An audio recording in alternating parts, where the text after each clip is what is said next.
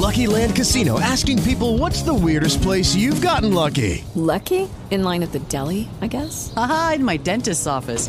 More than once, actually. Do I have to say? Yes, you do. In the car before my kids' PTA meeting. Really? Yes. Excuse me, what's the weirdest place you've gotten lucky? I never win and tell. Well, there you have it. You can get lucky anywhere, playing at LuckyLandSlots.com. Play for free right now. Are you feeling lucky? No purchase necessary. Void where prohibited by law. 18 plus. Terms and conditions apply. See website for details.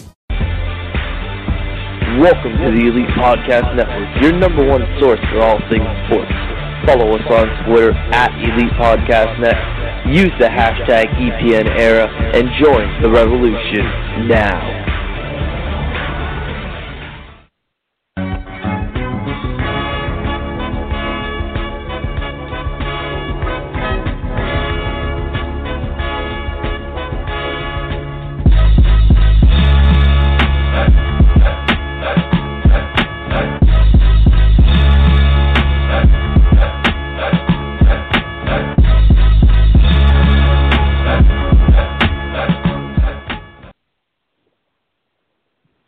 Good evening, everybody. Welcome to another episode of Let's Talk by the Cooler. We got a pretty interesting show tonight, pretty basketball-heavy show. Going to be talking some NBA, some March Madness, also some, I believe we're going to also talk about some youth basketball, too, actually, as Team USA came out with a little something earlier this week that caught the attention of a lot of people. But this is Matt here. I'm joined by True as usual. True, how are you doing tonight? I'm pissed. I'm absolutely fucking pissed. But I'll get to that whenever. But other than that, I'm all right. Could be worse. Yeah, that's true. Could be worse. We have. I'm gonna go ahead and get to the little stuff first. I want to get to the little stuff first. First things first. I'm gonna start off with some with what I mentioned a few seconds ago, which was the Team USA basketball and what they're coming out with youth basketball. As it was shown on through the USA Basketball website and social media, USA Basketball has put out a set of rules and guidelines for the development of youth basketball. This has been a heavy topic for the past few years.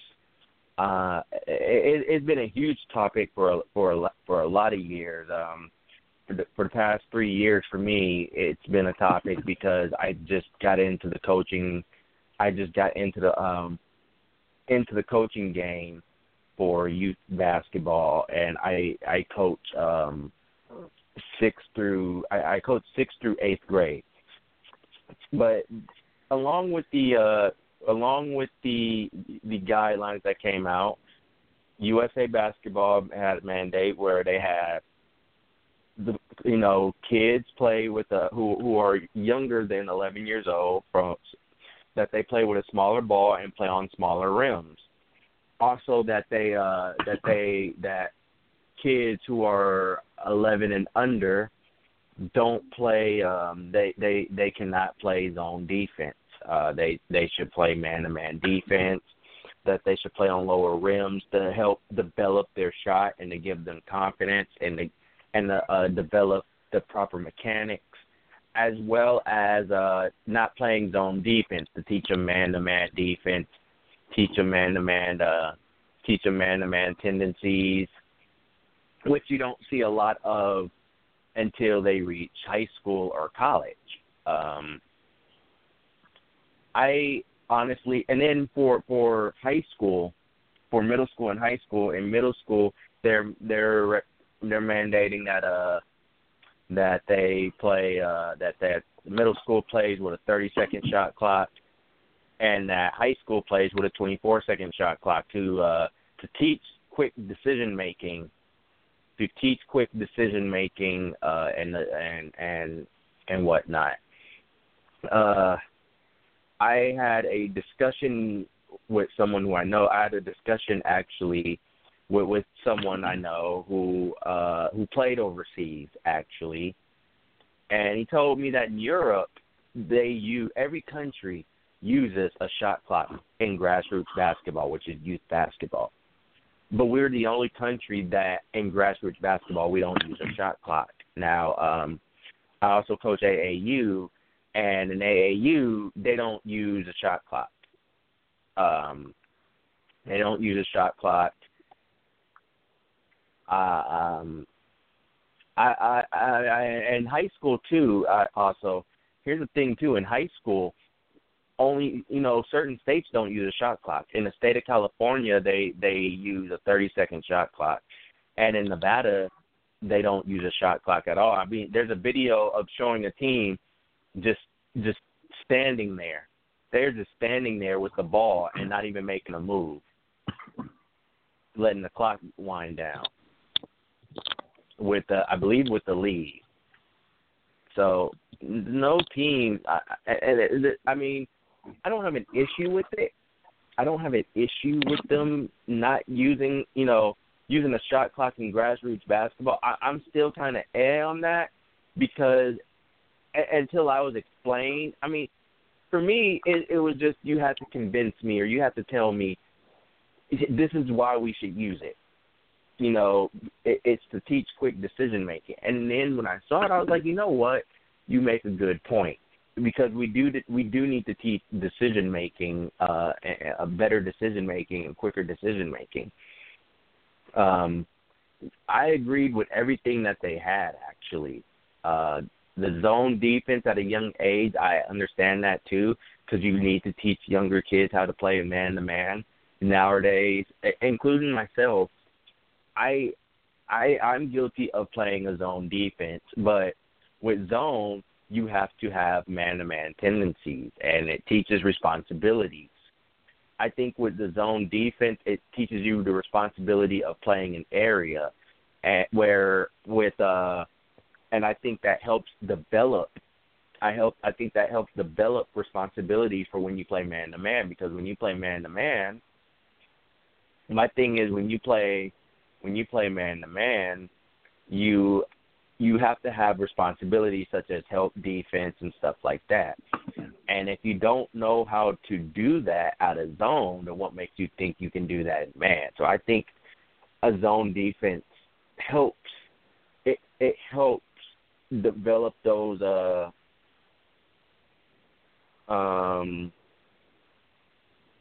it helps develop those tendencies and stuff like that. I mean, what do you think, Drew? I mean, I'm interested to get your thoughts on it. I don't know if you've seen it or anything, but I haven't.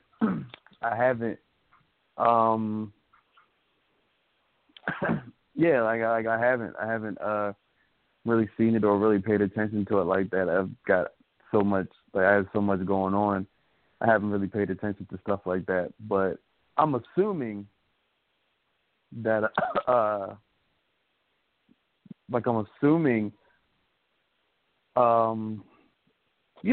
really don't know. I really don't know what to say in the case of something like this, man. Like, kind of, I don't know. I really don't know how to. Really don't know. I guess what angle to kind of come from on this one. I mean, it is kind of, to me, it kind of is what it is. Like that's how I look at it. I guess it is what it is. I mean, as far as the youth basketball stuff like that, I mean, coming up, I won't say I played no youth league or nothing like that, but coming up, we used to play in the neighborhoods. I don't know, like there's, I don't know, I don't have a very vested interest in topics like these, so I mean, I kind of really don't have too much to say on it, and I feel like you kind of covering everything, but I don't know, man. I don't know. I'm just not as well, my whole thing is my issue is everybody has this idea of how to develop players. And everyone always talks about, well, you got these trainers over here, or these quote-unquote trainers, putting them through drills with cones and everything, but they can't make these moves in the game. And I see what they're talking about, because when you get in, I think everybody needs to train or needs to work out at game time speed and doing game time things and whatnot. I will say this, though. I do think I do think how can I put it? I'm trying to figure it out. I do think, however, I don't know. I just think I think these are the proper ways of going about things for the development of youth. So that's always a good thing, because it helps them when they go forward. It always helps the coaches. I always tell parents, I'm not a trainer. I'm a coach. I will help your kid work out, because as a basketball player, I've been through it, but I'm not a trainer. I don't want to be labeled as a trainer. I'm not that. I am more of I am a coach. I'm an X's and O's guy. I am a put my team in this position to win type of guy. So, but I saw somebody as someone I know, they stated, well, is AAU going to get on board with this? And I think one of two things are going to happen. I think AAU is going to adopt these rules. AAU and USA Basketball will come together, which I think that will be the best thing. They will come together, and USA Basketball and AAU will adopt these rules and work together. Because I think one or the other, you need one or the other. You have to have a coach's license through USA Basketball, which helps. I do think we'll see that. Or you could see a thing where you see USA Basketball put together its own union, it put together its own basketball sanctioned basketball organization like AAU. I think you may see something like that. I think you could see, because USA's already doing an open they're doing a basketball tournament. They're doing a world not a world tournament, but they're doing a US Open tournament open to grassroots teams. And I think this is something where you can see USA Basketball go, you know what, let's do something like AAU, where in order for teams to participate, they have to be the coach has to be a USA licensed USA Basketball licensed head coach, or a USA licensed basketball coach. Because AAU, in order for you to coach a team, you have to register your team through AAU, which is about $30 to do, maybe $60, sometimes almost $300 to do, depending on what level you pick. And 3, you have to register yourself as a non-member, as a coach through AAU. I think if USA Basketball was to do something like that, where it's under these rules, you may see more teams. I think you might end up seeing more teams go that route. Because I think this is all about trying to filter out the shoe companies and the dirty world of grassroots basketball, which is the handlers, the shoe companies, the shoe companies doing all this how can I put it? Doing all this wheeling and dealing with assistant coaches, or agents getting a hold of these kids, stuff like that. I think I think it's getting to that point where we're trying to filter out the bad people in youth basketball. While we're trying to develop the kids, I also think they're trying to filter out the bad people from youth basketball. And I think it's a good thing to do. I think if you're trying to filter out the bad people, this is the way to go. Yeah. Like I said, I grew up with it. I'm glad this is what they're doing. I think this is something that I hope more like AAU and whoever else go through with this too. So moving forward, we have March Madness going on right now. We have Gonzaga and Florida State playing in LA at Staples Center right now. The winner of that game will play Michigan. And right now, Gonzaga is trailing Florida State by 8, 52-44 early in the second half. Kentucky is down 3. They crawled within 3. They were down 8 at a point in time. They're now down 3. And this is a good game. This is a good game right now. Right now, it looks like Kansas State is struggling right now. It looks like Kansas State is really. You know what? I think when I say that, they make a shot. Well, I mean, they have definitely been struggling, and I think this has happened at different times. Like if you were watching the first half, they had a little bit of control, and then Kentucky comes back, and then they get a little control back, and then they lose it again. So I hope that's going to be a game that goes down to the wire. To me, it reminds me of the Loyola Nevada game where Loyola would have control, and then Nevada would make a run, and Loyola would start pulling away, and then Nevada would start to come back, and then they went down to the wire. So I mean, those are the games you live for in March Madness, man. Like this Gonzaga and Florida State game is actually pretty good. If Gonzaga doesn't win, I am okay with that. Florida State has kind of controlled the pace of this game, and I like seeing stuff like that. And I think that's what makes March Madness to me so important, in my opinion. You know what I mean? Because when you go into games like this, people will say, okay, Gonzaga's probably got this. Gonzaga's got this, and Nevada should take care of Loyola. Kentucky has the easiest road to the Final Four. So, yeah, man, I think it's something I want to. It's something, and me, I like seeing good basketball. You know what I mean? I love seeing good basketball, but I just can't help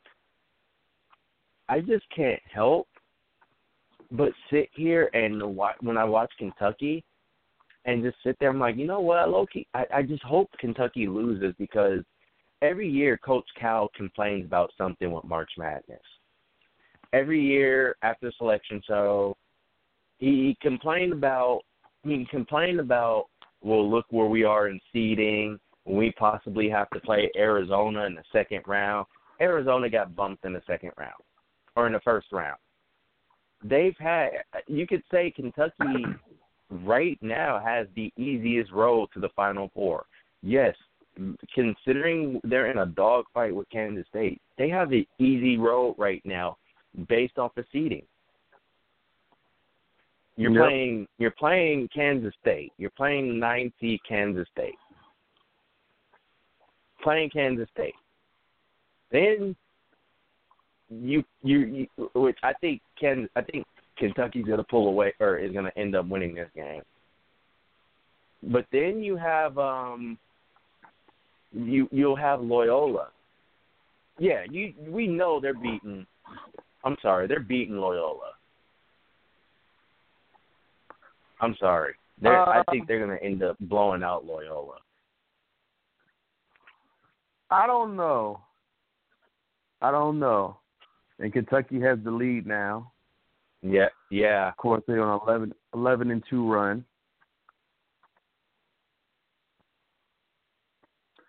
But yeah, I mean, this is a good game. Yeah, that's the thing I don't. understand, like, the reason why I'm like, okay, I hope, I want them to lose is because Coach Cal sits there complain. He was complaining about having a hard bracket or something, or having a or he was complaining about actually how hard their region is. Yet I'm sitting here and I'm like, look, if you make the Sweet 16, you play in Atlanta, T Country, which it's basically a home game for them. You have Loyola, you have Kansas State, you're basically going to the Final Four. You have a cakewalk to the Final Four. Ooh, that was a big bucket. Yeah, that was a needed one too, a well-needed one. And the N1, beautiful. You have an easy road, like you have a cakewalk. That's like my thing. I'm sitting here. I'm like, what is it with these coaches? And some of them, they got legit gripes. But why is it every year with Coach Cal, something is always wrong when it don't benefit Kentucky?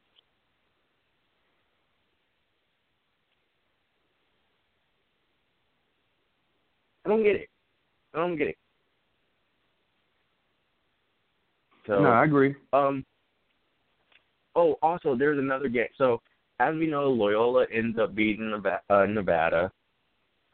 I think Eric Musselman is going to end up having some good college offers out there. If not, it's going to be sometime soon. He's going to get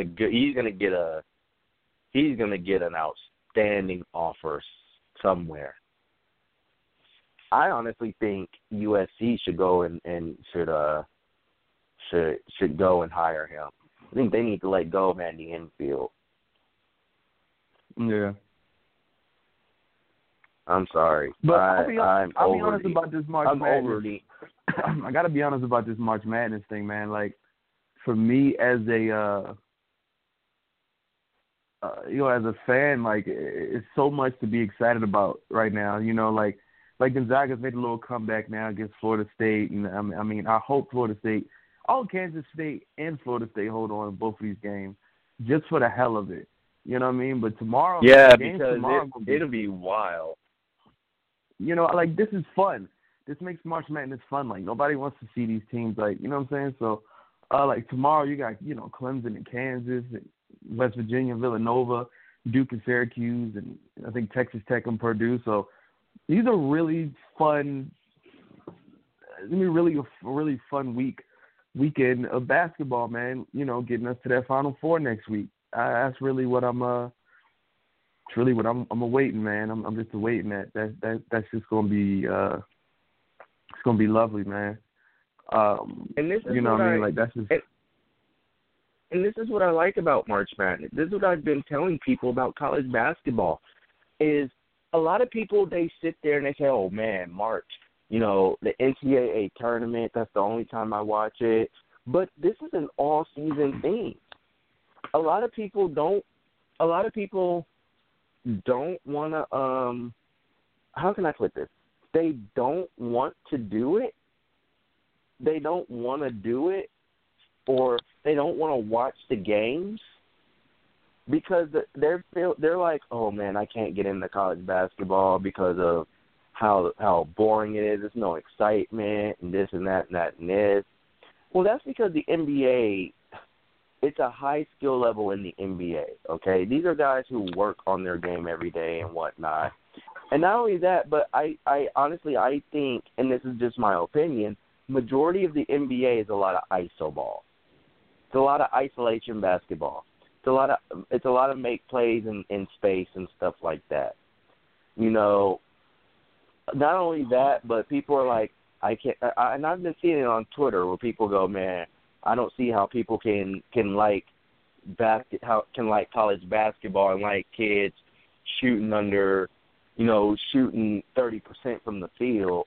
But I'm sitting here, I'm like, but these kids can come into your open gym or can play you and can knock the lights out, it's different when you're in an actual game setting and stuff. I'm like, and not only that, the reason why March Madness, why people are like, oh, March Madness is the only time I watch it during March Madness or during the NCAA tournament, is because a lot of people like to watch it, A, to see the upsets, and B, to see what pro prospects are out there.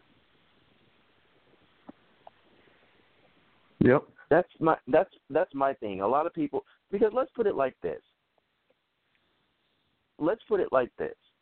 When people watch, all right, and everything, what do you watch for other than the upsets, or if you did a bracket? You watch it for to see what are the upsets, if you did a bracket, if you do well in your bracket, or to see, hey, who are the next pro prospects, like who's the next big thing.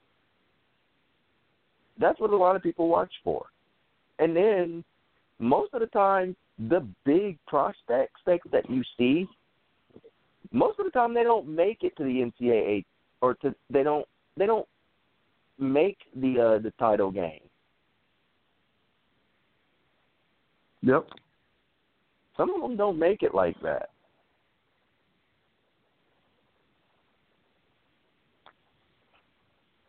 Yep. That's just my thing. That's what my issue is with people. That's just my issue with people, honestly. That's just my issue with people when it comes to college basketball. And then they knock it, saying, I understand if you think the pro game is better, that's fine. I completely understand that. If you think the pro game is better, that's fine.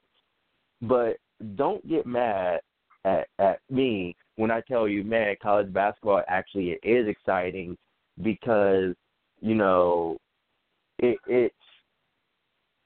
I feel like, I tell people, don't get mad at me because I feel it's exciting because I say the NBA is mostly isolation basketball. Because it is. It's pros making a lot of plays in space.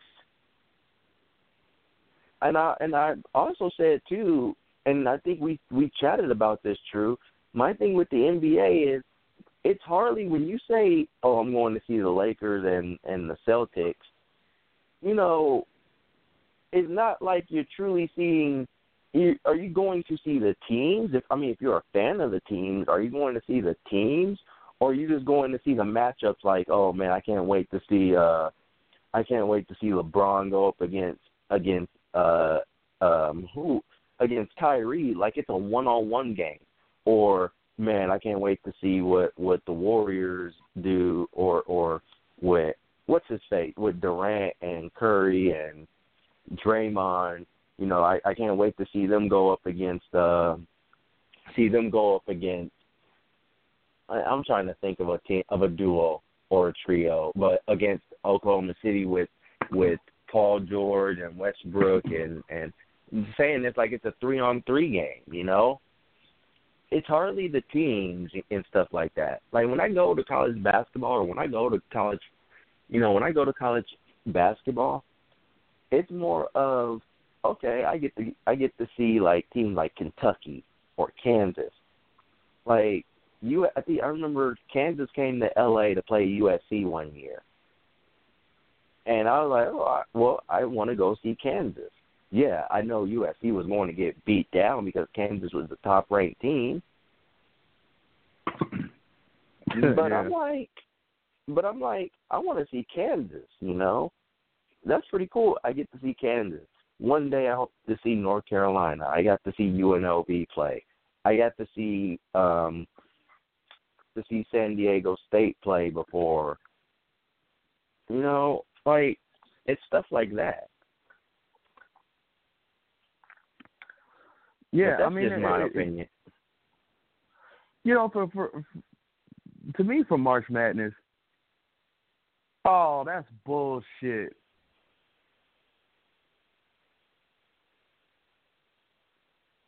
Oh, that's wow. Bullshit. That's a bullshit call, man. That's a bullshit call. Wow, this is That how was you all know they're ball. trying to get Kentucky through.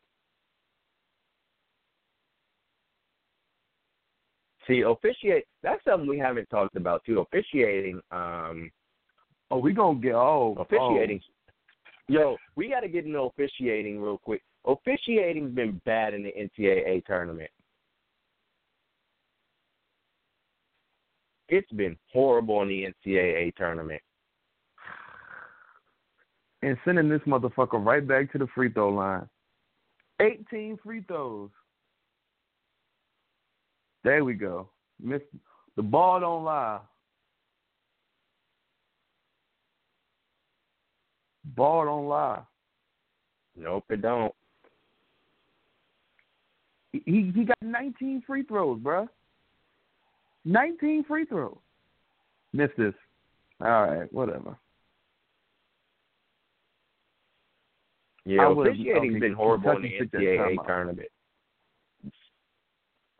That's something that needs to be discussed. How bad officiating's been in this tournament.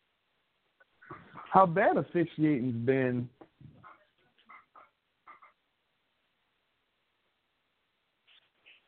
In basketball. Let's move in. Hold on. Before we come back, we're gonna come back to the NCAA tournament because we gotta touch on this because this makes me mad. Officiating in basketball has been absolutely horrible. Yet we have officials in the NBA who sits there and they talk about, well, we need to have an intervention with the players on, how we don't like when they come and harass us and everything. Well, you're bad at officiating. If your officiating wasn't so bad, then you wouldn't be harassed by players. And it's not that the players are doing it at each and it's consistent. It's consistently bad, which makes players upset. If there's no consistency in officiating, I understand it's hard to officiate a game at game speed, at a high speed. But some of the calls you guys make, and then you guys get out of control with these calls. It's like, what do you expect? Oh, I don't like being harassed, or you feel you're being harassed and everything because you're not good at officiating? Because the officiating's been bad and you want the players to come and actually have a conversation with you? When they do, it's not like it makes things any better. Yep. That was a bad possession. I just have to say that was a very bad possession for Kansas State. That was a horrible possession. Like, you ran the shot clock down. This is where teams end up losing games. This is where teams like Kansas State ends up losing the game, is through bad possessions like that.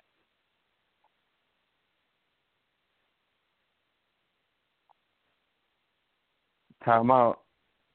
Now that was a big. That was big. Oh, they got a timeout. They got the timeout. It's the last timeout, but that was huge. That's huge because in college basketball, you need that. You can actually drown some of the clock. Yep. And you retain possession. 27 seconds on the shot clock. Now, that's plenty of time. I will say this. I'll say this while we're waiting. I need somebody to hit a three. Need somebody to ice a three. I don't see. This is the thing I hate. I have a very good. I have a good appreciation for ISO ball when it's done right. I've seen KD use it correctly. I've seen Kyrie, Steph, Braun, guys like this in the NBA. For college, I actually think in college, I've never been a fan of too much ISO, especially in late game possessions, because what you want to do is you want to create space for someone to get an open shot. And a lot of what that was there, that on that possession there, that was a horrible possession for Kansas State. No ball movement, strictly ISO. Whereas you might, you want to find somebody open, try to draw some more attention. Like I guess Snead being out the game, because he's been hot for Kansas State But I guess Snead being out the game doesn't give them that primary guy to focus on. But look at the disparity in free throws, where it's 20 free throws for Kansas State, 37 for Kentucky.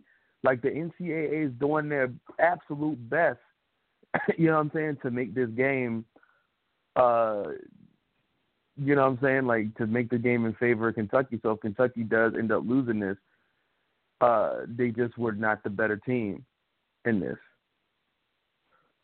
Right. So you got plenty of time. He's going to do ISO. I can already tell. And there we go. All right. What happened?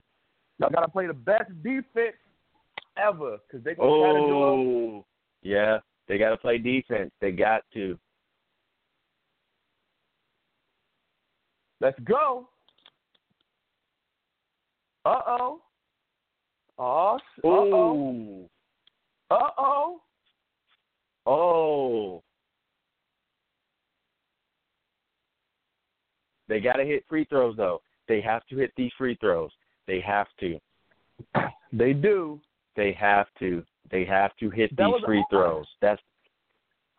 I'll be honest, though. That was a horrible three by Kentucky. Yeah. Well, here's the thing. Kentucky's big. They're forcing Kentucky bigs or their bigger players to defend on the perimeter, which is why they're going ISO. Yep. That's the thing. That's the thing that a lot of people don't realize. You're up. Yep. Another one can ice it here. But that's the thing. A lot of people don't understand is when you have a bigger player, yes, while Kentucky has athleticism, if they can't defend on the perimeter, they can't defend on the perimeter. Oh. He missed one. I knew he was going to miss one. But it's last time out. So either we get overtime or this is over. They got to play their best defense. I really hope Kentucky, like whatever play they draw up here, I genuinely hope it does not work. Because for one, let's be honest here also, Kansas State is in a lot of foul trouble. So it's 5 seconds to go. I don't know. I don't know what type of play they would run out of this timeout because this is, oh man. If you're Kansas State, you got to play your absolute best defense. Do not foul. Don't foul. You can't play good defense. You know. That's the thing just with college players is like you're telling them do not foul. Because you know they're going to try to get it to whoever's had the hottest hand from three tonight. So you want to make sure you put a lot of pressure. That'll be Knox. Then it will be Knox. Yeah. It will be. So you got to either be Knox or Green. Run them off the line. That's the thing. You got to run them off the line. Nope. I deny. I play denial defense. Bye-bye, Kentucky. Oh, Kentucky's out. Bye-bye, motherfuckers. Bye-bye. You're gone. You're done, son. You're out of here. Kentucky's out. And Gonzaga is down double digits for Florida State. Yeah, they are. Now. Oh, my Lord. This is March Madness. This is March Madness. This is March.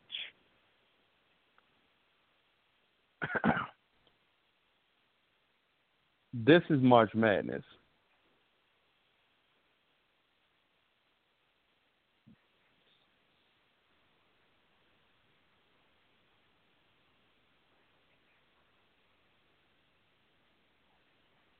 That's amazing. That's amazing.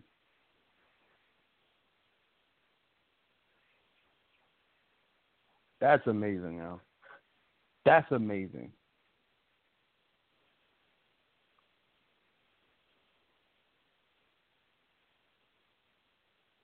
That was a great finish. That was pretty good. They had the easiest path to the Final Four, and guess what? The motherfuckers ain't go. God damn it! That's what I'm talking about, man. I hate this. I love that shit, man. I'm not gonna lie. I love this. I love this type of stuff. This is why I love March Madness, man. Like, this is amazing, man. It's amazing, man. That was amazing. It's that crazy. Was amazing. This is what I tell you. This is an all season thing. Everybody thinks it's predictable, and it isn't. This is March. This is March. Absolutely.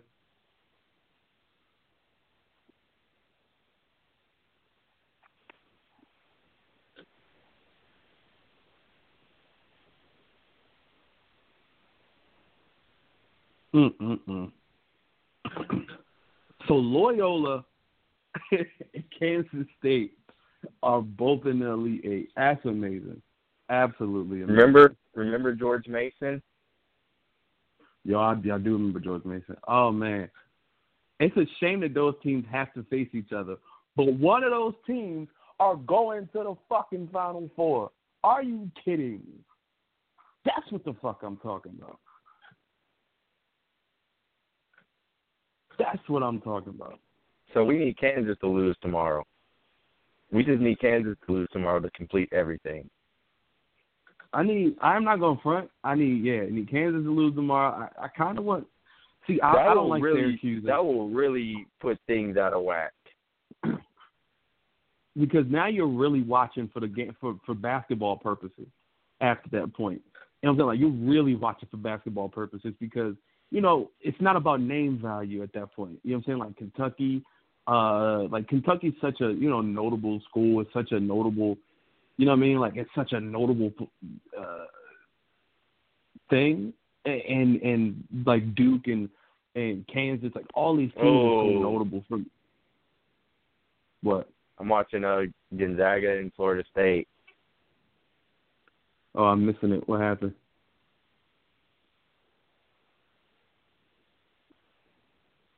Gonzaga just hit a 3.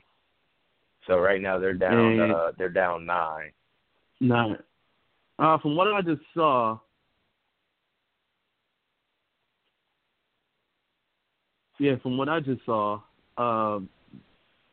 Florida State. They were at the line, but they missed the free throw, so now they got the ball back.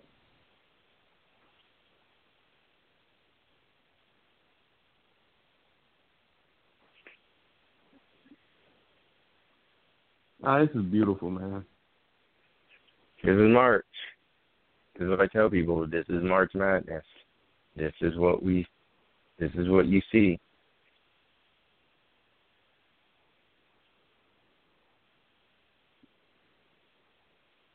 This is amazing, man. I love seeing shit like that.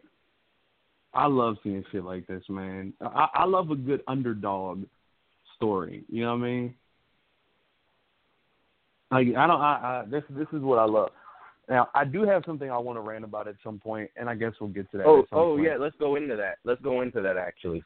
Let's go ahead. The floor is yours. It's going to be hard for me to do that. It's going to be hard for me to do that while I'm watching this. Oh, that was beautiful. Yeah. I think you're probably like a few seconds behind what I'm watching, Matt. I feel like you're like a few seconds behind. Yeah, I am actually. I am.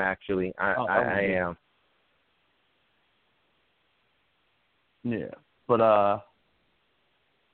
come on. There we go. All right. Yeah, I actually am a few seconds behind. And one. Oh, this game's over. This game is motherfucking over. I mean, Millie rocking. Okay. Yeah. Oh, this I is just great. saw the M1. Yeah. I'm way behind. This is awesome. This is awesome. Man, that was a bad foul, too. That was the worst foul you could have. Yeah. That was a beautiful play. That was a beautiful play.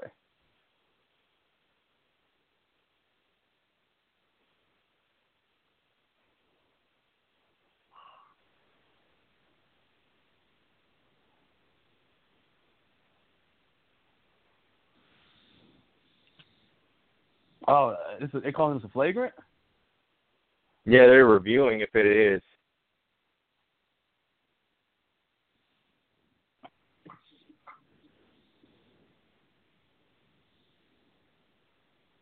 That could be a flagrant one. You can make the argument for a flagrant too, but I think that might be a flagrant one because it looks like he also is trying to go for the ball. You think that's a 2? No, that's a 1. I agree. I call that 1. No. I think that's more. That could be a 1. You can make the argument for a 2, but you can kind of make the argument for a 2, but that's going to be a 1. Yeah, it's a very small argument for the for a 2, but I think it's a 1. I definitely think it's a 1, which is yeah.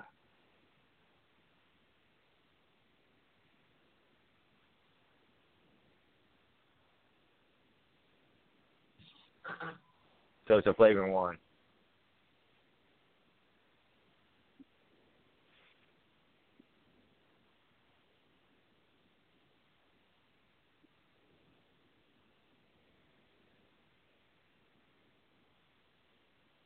Like I said, wow. We didn't even get to the other game. We didn't even get to the other game. So anyway, Loyola defeated Nevada. They defeated Nevada today to go to Sweet 16. They'll play Kansas State. Michigan whooped on Texas A&M. I thought A&M would win that game because of their length in the post, but apparently I was wrong. I was dead wrong on that. But Michigan won. Michigan will face the winner of this game, actually. The winner of Gonzaga and Florida State, which it could be. Michigan looks like Michigan and Florida State. Looking like Michigan and Florida State. It's looking like that. It's looking like that. And I hope this finishes out. And then for tomorrow, let's review tomorrow's game. Let's look at tomorrow's games, actually. Let's look at tomorrow's game. Good game tomorrow, man. Syracuse and Duke, Clemson and Kansas, man. It's some Texas Tech. That's the ice. That's the ice. Get the fuck out of here, Gonzaga. Get the fuck out of here, Gonzaga. Oh, wow, he was wide open. Horrible. The game is over. You're motherfucking done, son. Yeah. You're done, son. This is it. Yep, that's it for Gonzaga. They're done. Oh, one of the players are hurt, too. Yeah, that's not good. Ooh. He instantly, no. That an Achilles? Ooh. I'm hoping that's a cramp. I'm hoping that's just a cramp. Oh, I really, that I didn't get a good look on exactly what happened. But, yeah. I'm praying that's just a cramp. I'm confused by that, what just happened there. Because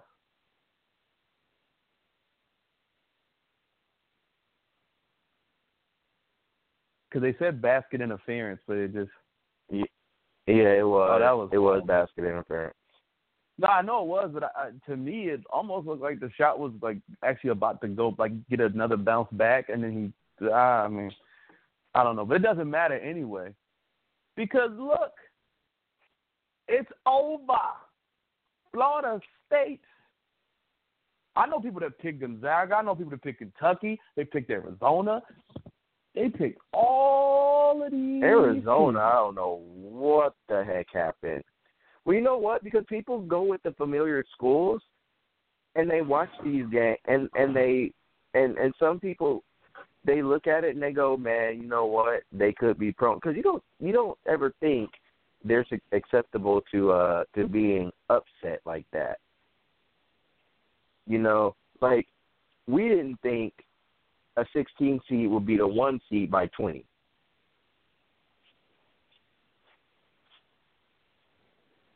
Nobody thought that. Nobody thought that. It's crazy to me. This is crazy, man. This is crazy. I'm sitting there, I'm like, you couldn't sit there and tell me, oh yeah, I knew that a 16 would be the 1 by that much. Yeah, that don't look good. That's, oh man.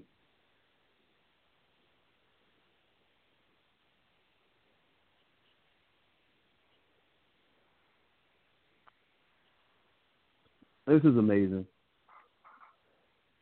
So Florida State and Michigan will play Saturday? Yeah, Saturday.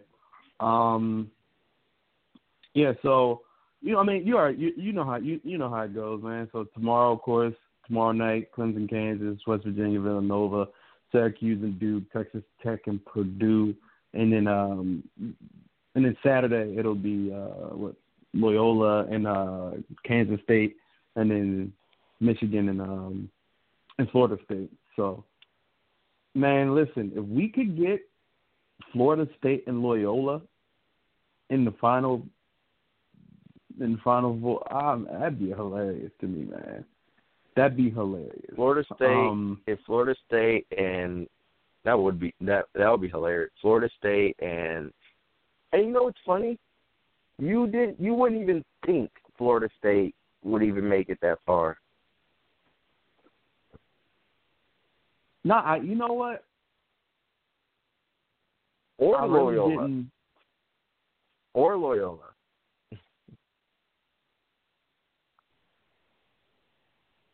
Yeah, like I definitely didn't see Loyola. I mean, Loyola they didn't play good basketball. Like I haven't really follow a lot of what they've been doing, but when I saw, I think they were like 30 and something, or they almost won 30 games or 28. I can't remember how many games they won, but I was hearing a little bit about them, and I was like, I guess I'll check them out a little bit and kind of see. So I kind of found out a little bit more and started paying attention a little bit more to them. And they got a decent team over there, man. They got a decent, solid team. So, you know, whatever works, man. Whatever works for that team, man. I really wish and hope the best for this team, man, because that Loyola team is a tough team. They're tough fighters. This Florida State team is good, man. I'm not gonna lie, man. From what I've seen of this Florida State team in this run, this is definitely a team that can make the Final Four. It's definitely a team that can make the Final Four. And Florida State, Michigan and Michigan will be playing at 5:50 p.m. Pacific time. So that will be on Saturday. Should be solid. Now we got March Madness out the way. Now we got March Madness out the way. Now I can talk about what pisses me off. And it all goes back to what we were just talking about. Yes. Before you start, we forgot one school. We gotta get Duke. Duke gotta get out of here too. Duke really gotta get out of here. Here's the thing about that. I hate Duke and I hate Syracuse. So I kind of would rather. I don't know who I'd rather lose. I kind of hate them both, but I'm a Marvin Bagley fan, so like I'm torn. You know, and was it Wendell Carter? I think I'm torn, man. I'm torn because I like some of the players on Duke, but I hate Duke. Like I hate Duke. Duke gotta get up out of here. Yeah, so I mean, ideally, ideally, if there was some way we could get both Duke and Syracuse out of here, I'd love that. But that's not possible. So whoever wins. I don't really got anything to say on that. I just thought I'd share that. I get it. So we were just talking a little bit earlier about the referees and everything, and the nonsense that goes on in the NBA today with the referees and everything.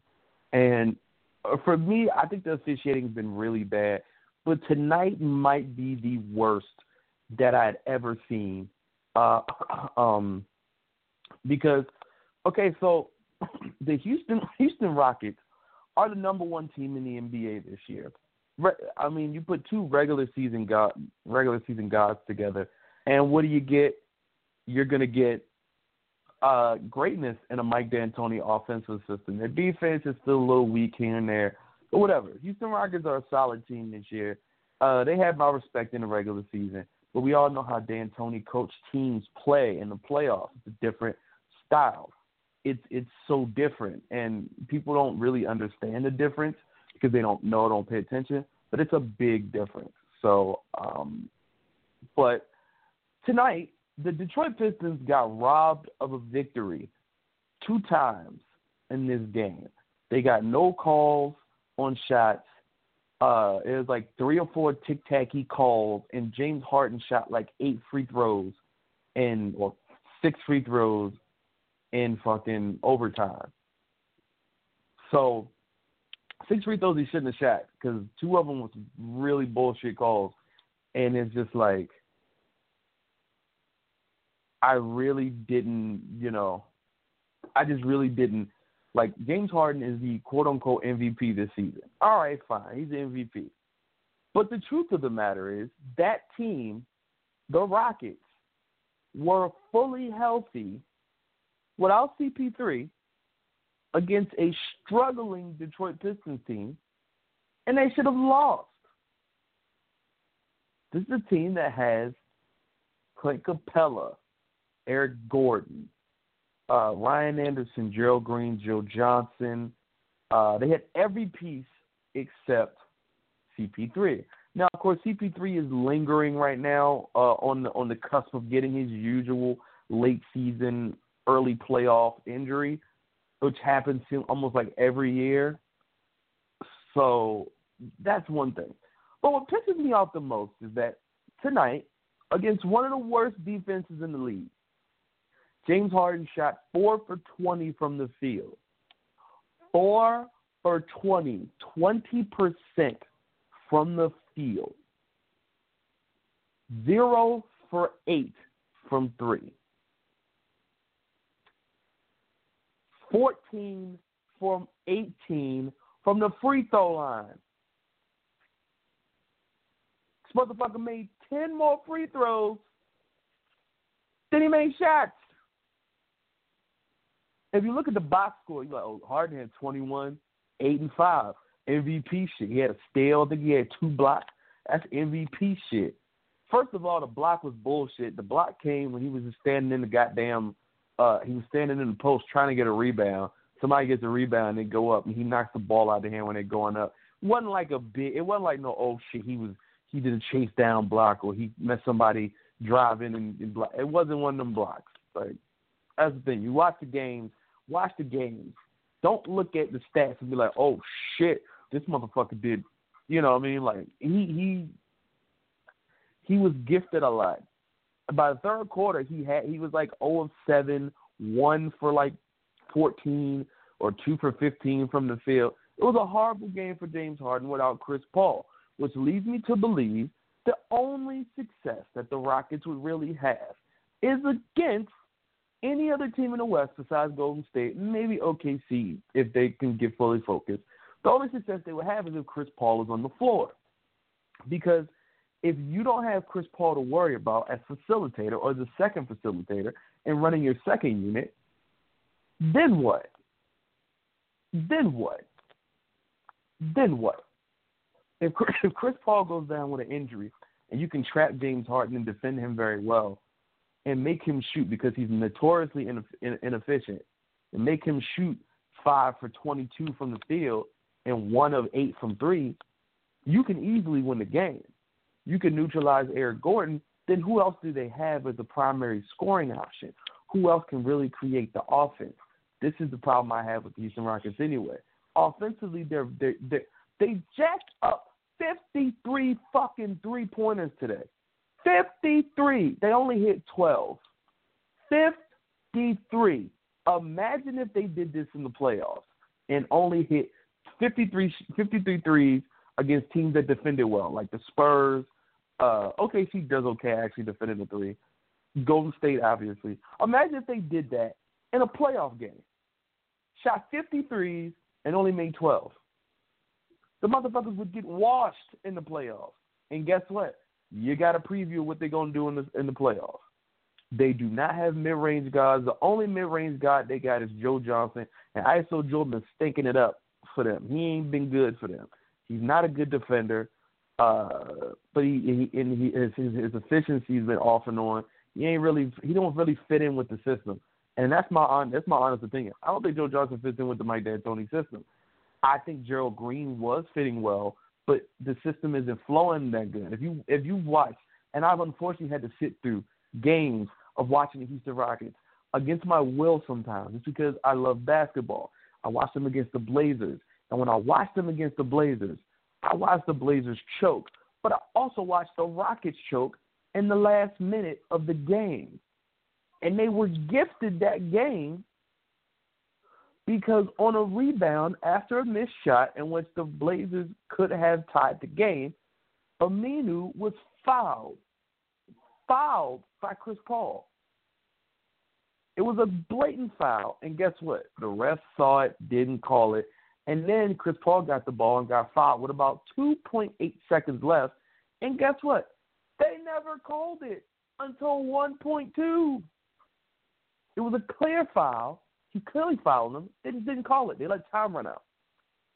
The NBA is gifting the Houston Rockets. I don't know why they're gifting them this, but it's a lot of games have been decided. Like all their close games with good teams have been decided by missed calls and ticky-tack fouls that sends Chris Paul or James Harden to the line. That's really horrible. I watched the game against the Pelicans where that happened, 2 games against the Blazers where that happened. It's disgusting. To me, it's disgusting. They shot like 30-some free throws tonight compared to the Pistons only shooting like 17. This is a problem. This is a problem. The officiating is a problem. A stat I read today that pissed me off, and I said this to you, Matt, earlier via message online. There's a stat. Right. Now, one thing I saw that James Harden this year is he's made more field goals than he has free throws this year. He's made more field goals than he has, which is the first year this has happened. Now, see, I'm a big believer in just checking the stats. And when I say check the stats, I'm not talking all of fucking, you know what I'm saying? Like, I'm not talking checking the extra advanced stats. Just talking the simple stats that showcase what can be seen also with the eye test.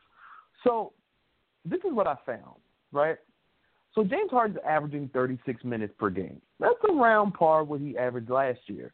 It's on par what he averaged in 2015 when he was the runner-up for MVP. He averaged 37 minutes. He's averaging like 36, and his numbers are going up even more because he played 41 minutes today in a meaningless game against the fucking Detroit Pistons. But whatever. So this season, he's shooting 44% from the field, like 36, 37% from three, which is right around what he shot in 2015. But here's something people have to also take in consideration. The highest amount of shots that James Harden has taken is this season. This season. He has Eric Gordon. He has Trevor Ariza, P.J. Tucker, Chris Paul. So you would imagine that he would be taking slightly less shots, right? slightly less, maybe 17 shots per game, right? He took almost 19 shots per game. He's taking 21 shots nearly per game. If you round up, 21 shots per game. He's making 9 of them. So he's around 45%. He's taking almost 11 threes per game and making 3.9 of them. Well, I guess the number will drop tonight because he took like 8 or 9 threes and he missed all of them. So that's going to be a huge drop. If you shoot 8 threes and you miss all of them, that's a huge drop-off in percentage. So it'll be like 36%. But here's what's telling to me about this, right? So he's made this season 586 field goals, but his usage is higher, right? Like I said, his usage is higher than usual, surprisingly. His usage is higher. He's averaging 21 shots per game. So his usage is higher. He's made 245 threes. Last year, he made 262. He shot 700 and something. And this year, he's going to finish at probably shooting at 700 threes as well, right? So over the last 4 seasons, he's made over 200 3-pointers. He's not really efficient. Like KD shooting 43%, Steph shooting about 43%, Clay's 45%. I think Paul George is like 42%. I'm trying to think off the top of my head who's been hitting threes. I think Otto Porter is shooting 41% from 3 or some shit like that. I saw too. But after tonight, James Harden has 657 free throws attempted. 657 free throws attempted. He's made 568 of them. He has 582 field goals made. There's absolutely no reason why that shit should be that close. Like, okay, I'll give him a break. Compared to past years, it's not that big of a difference. It's not as big of a difference. It's very close, but he has more. Like previously, he shot. He had last season he had 674 field goals total, but he had 746 free throws, and he took 881. He's averaging 10.5 free throws, 10.5 free throws a game right now. 10.5 free throws a game. The reason why this pisses me off the most is because he has total free throw attempts this season 657. Now, Matt, ask me why that pisses me off. Just ask me why that pisses me off. Why does that make you mad? James Harden's played in 64 games this season. He's missed 8 games so far. He has 657 attempted free throws. Kyrie Irving has played in 61 games this season, I believe, or maybe 60. You know how many attempted free throws? Mind you, Kyrie's an ISO guy. He's a good ISO guy. But he drives. He can finish at the rim. He gets fouled a lot. So I guess, naturally, if James Harden has 657 attempted free throws, then Kyrie should have, 400, 450, 500, 550, 600, something close. Kyrie Irving has 260 attempted free throws. 260 attempted fucking free throws. That's a 400 free throw difference. Like, seriously, a 400 free throw difference. Now, Russell Westbrook, right? Russell Westbrook's game's kind of tough to watch sometimes, too. But Russell Westbrook is known as a finisher.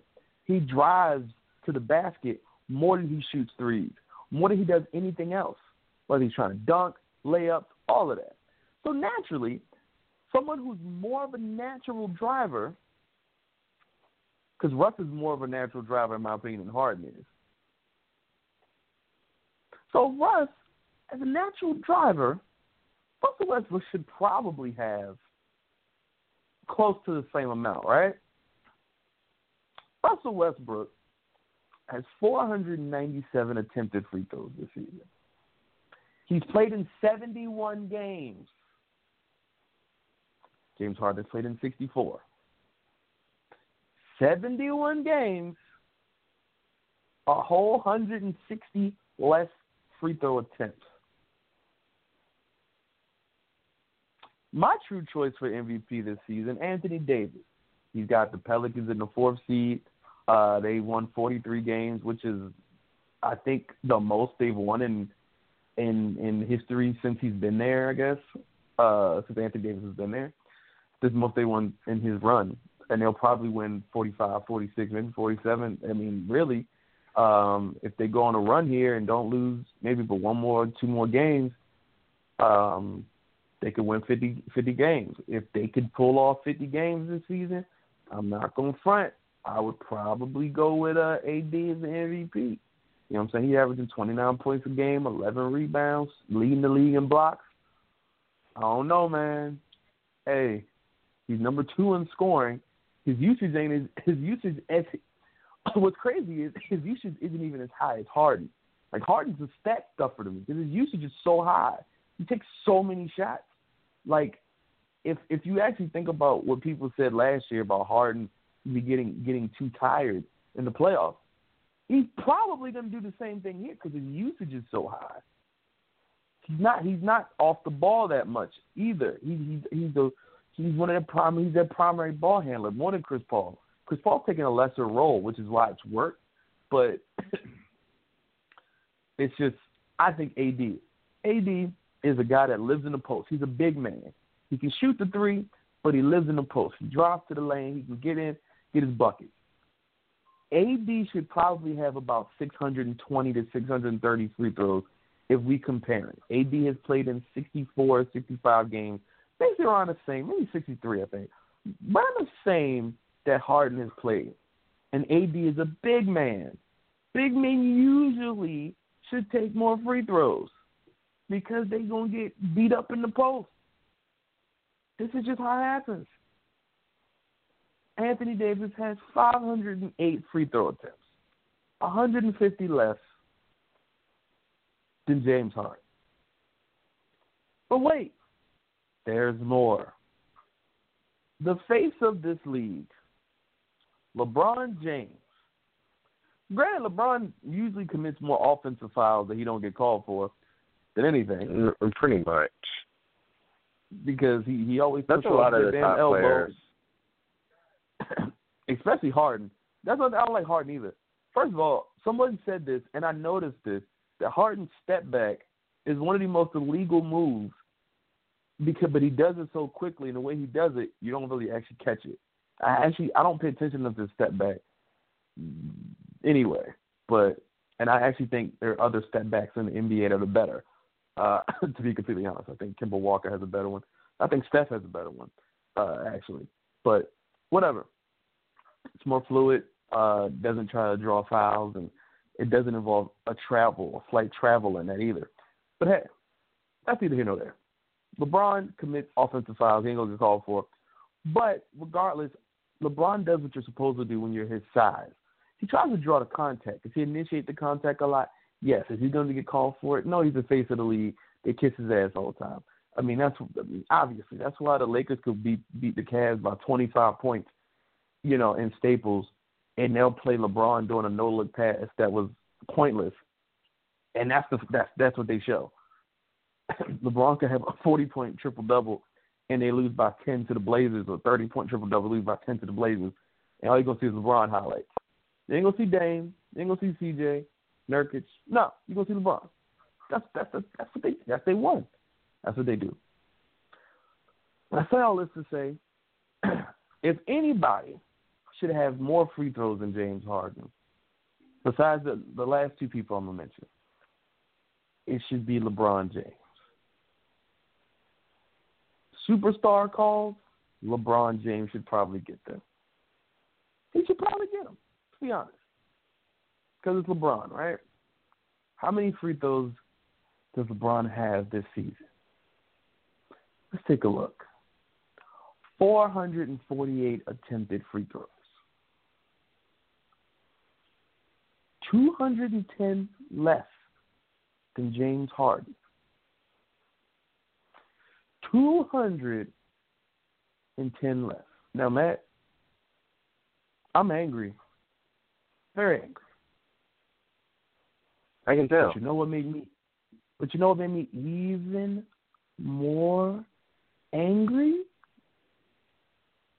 Here's what made me even more angry.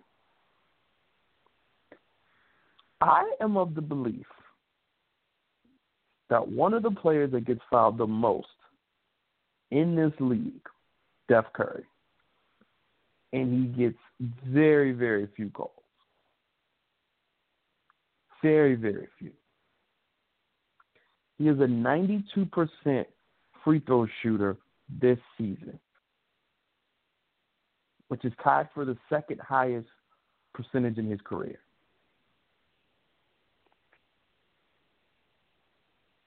Now, Matt, Steph drives a lot, actually. He's not just a three-point shooter. People actually watch the games. They would know this, right?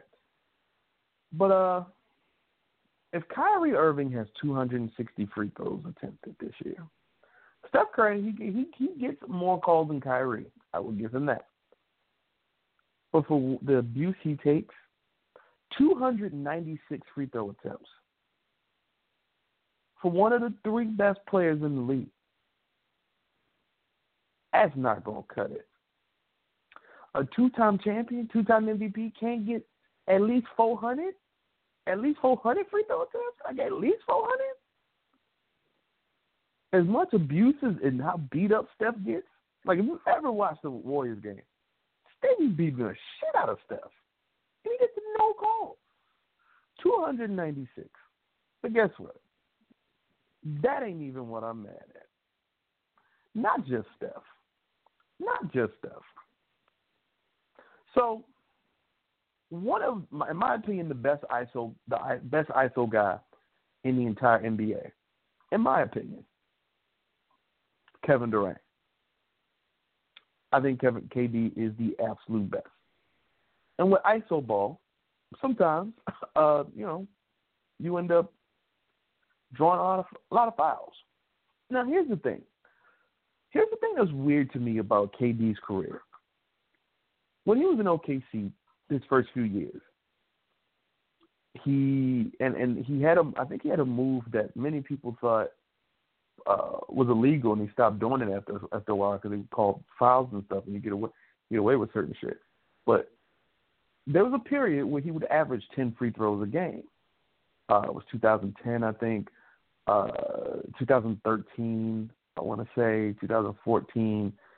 And then after that, it just considerably went down to the point where now he only averages 5 to 6 free throws per game, which is, to me, is weird for a guy like KD that runs ISO, especially when, before he left for Golden State, they ran primarily ISO through him and Russ. So it really didn't make any sense to me. But he's played in 61 games this season, right? I mean, he played in 61 games. Let's be real. He's shooting 52, 43, and 89 from the field. He's having an excellent season. Let's be honest. Excellent season. Kevin Durant has 300 less free throws than James Harden. He shoots 353. 353 attempts. Now, Matt, this is what pissed me off the most about this. Two of the three best players in the league, period, combined together, 649 attempted free throws together for two of the top three players in the fucking league. And James Harden still got 8 more free throw attempts than both of them. And you Houston Rocket fans, you bitch ass, you motherfucker. And you telling me there's not an issue? There. I went there. You telling me there's not a problem?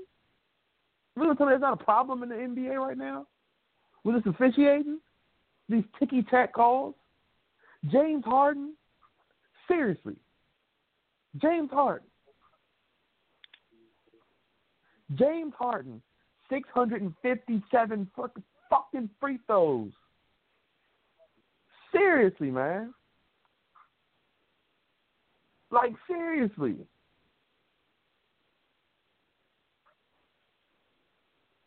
Steph and KD. These are two of the best players of the last 10 fucking years. And combined, they can't even average more free throws a game than James Harden himself. There is an issue. There's a big issue. Because let's be honest, LeBron James averaging 450 free throws a game. Or not a game, but in the season having 450 free throw attempts. That's cool. You know what I'm saying? Like, that's cool. But I'm going to do you one better of what the issue is. So 448 free throws for LeBron James. Kevin Love has 230 free throw attempts.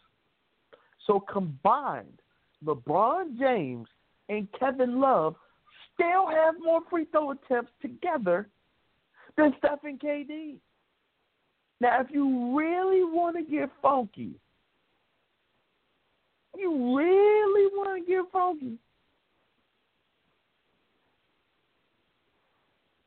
8 less free throws for Steph and KD. Right? 8 less free throws for Steph and KD.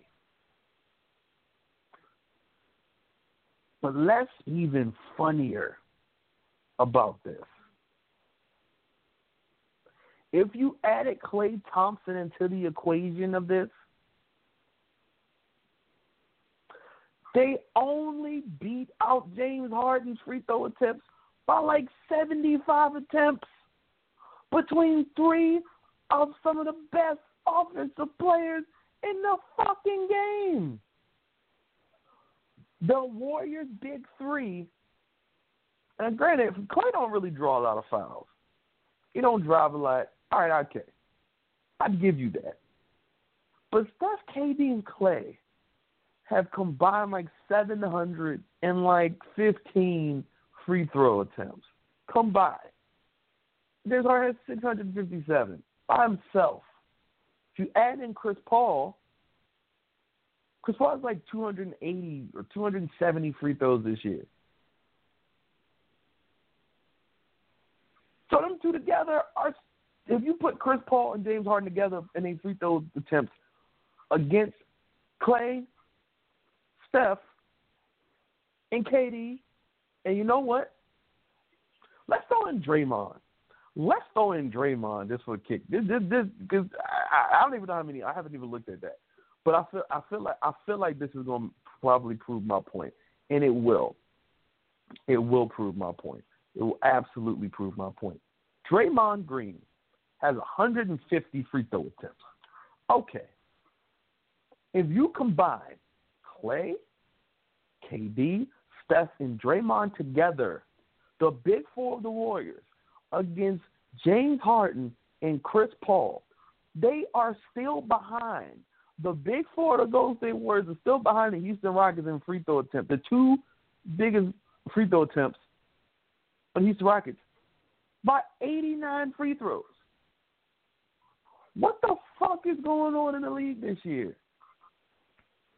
There's no way the defending champions do not get treated like this in the NBA. There's no reason for that. That's disgusting.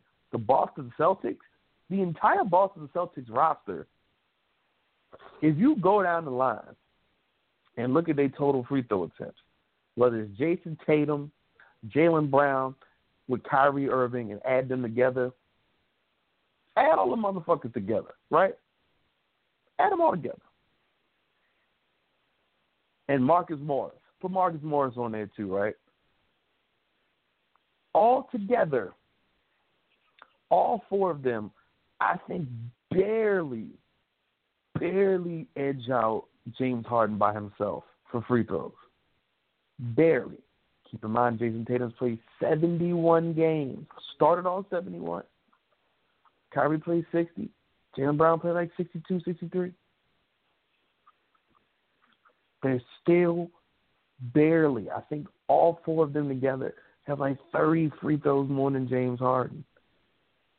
And Matt, because you're a Lakers fan, I can do even one better. No one on the Lakers, whether it be Kyle Kuzma, you put them together with Brandon Ingram, put them together with Lonzo Ball, and even put it together with KCP bum ass, maybe Julius Randle, right?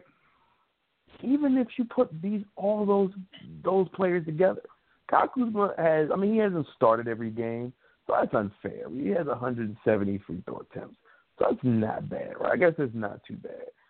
Lonzo don't have that many free throw attempts. Lonzo's got, like 90, 95 total, so that's 260-something amongst those two.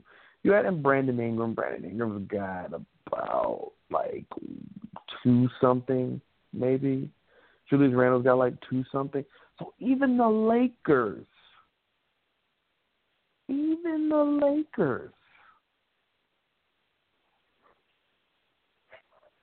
together, they're young nucleus and core. They drive the lane too. They get fouled and they get their ass beat. Even them,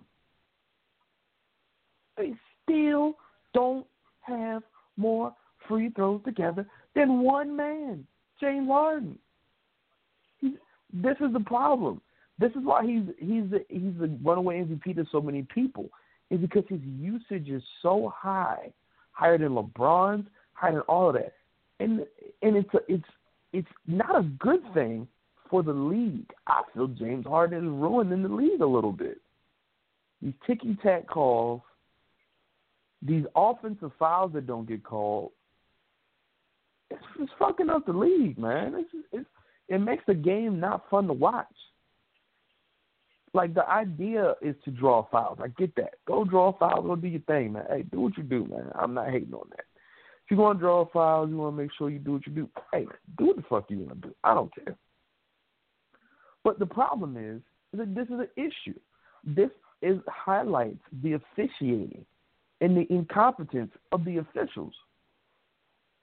It highlights that. Because what are you calling that begets this man to get almost 700 attempts? And the next closest person that's in the high usage is Anthony Davis. He's at 508. It's embarrassing. And you know what? Despite the fact that Anthony Davis has 508, he has games where he shot 22 free throws. He's had games where he shot 26 free throws. And he's still 150 free throws behind James Harden. Like, this is not good. This is, to me, I'm pissed off about it, because to me, this is disrespectful to basketball. That's disrespectful to basketball, man. Like, I've been watching basketball. I've been watching star players go out there and get beat up, man, tapped on the wrist, tapped on the back of the head when they drive the lane. And I don't hear no fouls called. I've seen Steph Curry get brutalized in the paint, driving the lane and finishing. No foul calls. Knocked down, no foul call. Makes a layup, no and ones. I've seen Russell Westbrook get damn near clothesline going up for a layup. No foul call. Nothing. That's a problem. I've seen James Harden grab a defender by the arm and then use his other arm to throw the shot up, and it's called a foul. Not an offensive foul, but a foul. I've seen him head on, full of steam,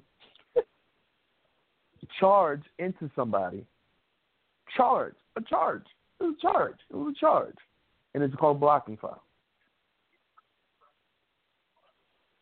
I'll see him attempt a three and lean forward with his elbow somebody in the damn chest in neck and get it called a foul. Not an offensive foul, but a foul.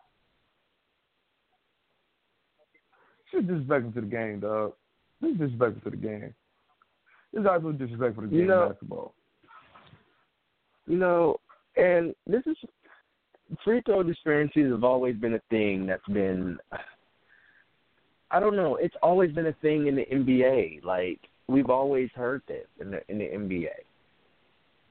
We've always heard this in the NBA. And what's the answer to it? And I don't know.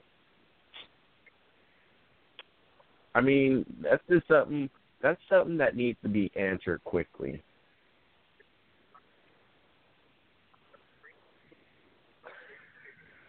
And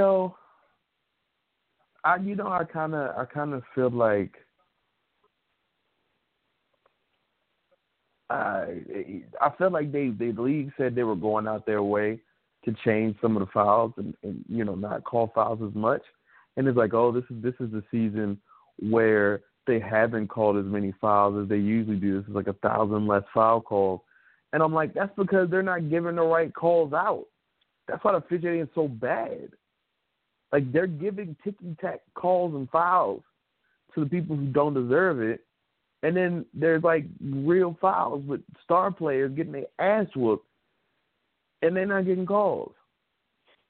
Like, the league is incompetent. I don't know if the league has, like, an agenda that they're pushing right now to where maybe in the regular season they're just trying to make sure James Harden gets all the calls he can get so his MVP case would look a lot better.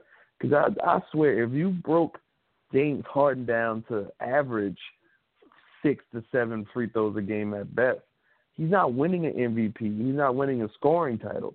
If you were to make sure he didn't get the calls that he gets every single time that he shouldn't get, then he'd probably average 5 to 6 free throws a game like a normal fucking star player does. 6 or 7 free throws like a normal fucking star player.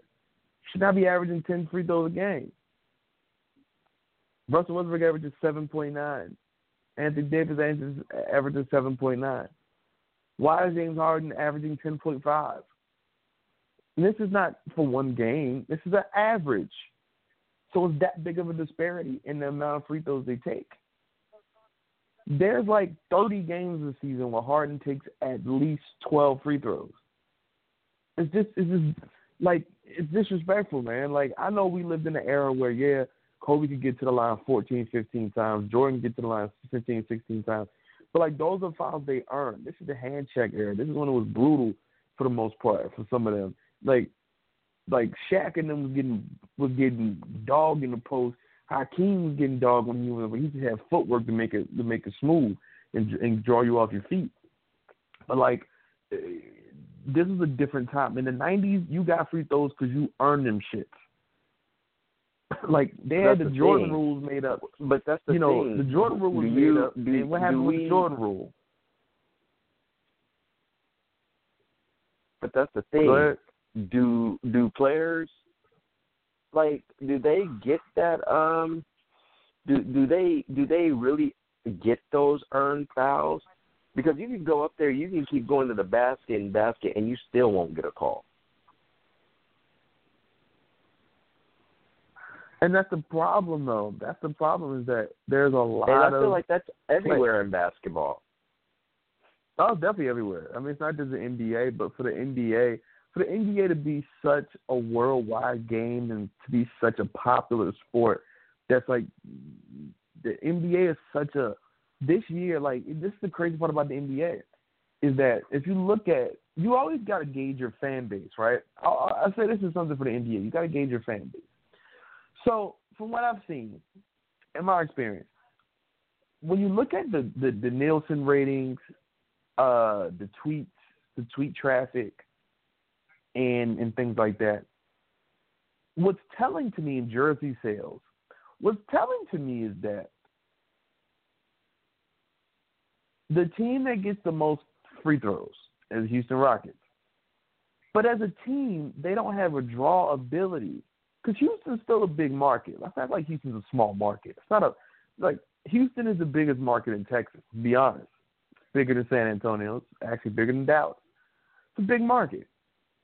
So Houston, even being the number one team in the league, James Harden is number 8 in jersey sales. I think maybe not even that, 9 or 10. Chris Paul's not even in the top 12, 13. And mind you, he's a new player. So their popularity is not that. For the ratings, the only Rockets games that have charted in the top percentile of the games watched this season were against the Warriors and against the Celtics. Not against the Thunder, not against the Spurs, not against anyone else. Not even against the Cavs. The Cavs game versus the Rockets was both of those games against the Rockets. Cavs and Rockets were both in the low percentile of the most watched games this season, nationally televised. Both of those games. So there's not if you're the NBA and you're the league itself and you're looking at who makes the most chips. I'll be honest. If we're looking at who makes the most money and who the fans actually watch the most, not just because of their own local market, but nationally televised, the two teams that would actually the highest watched game this season.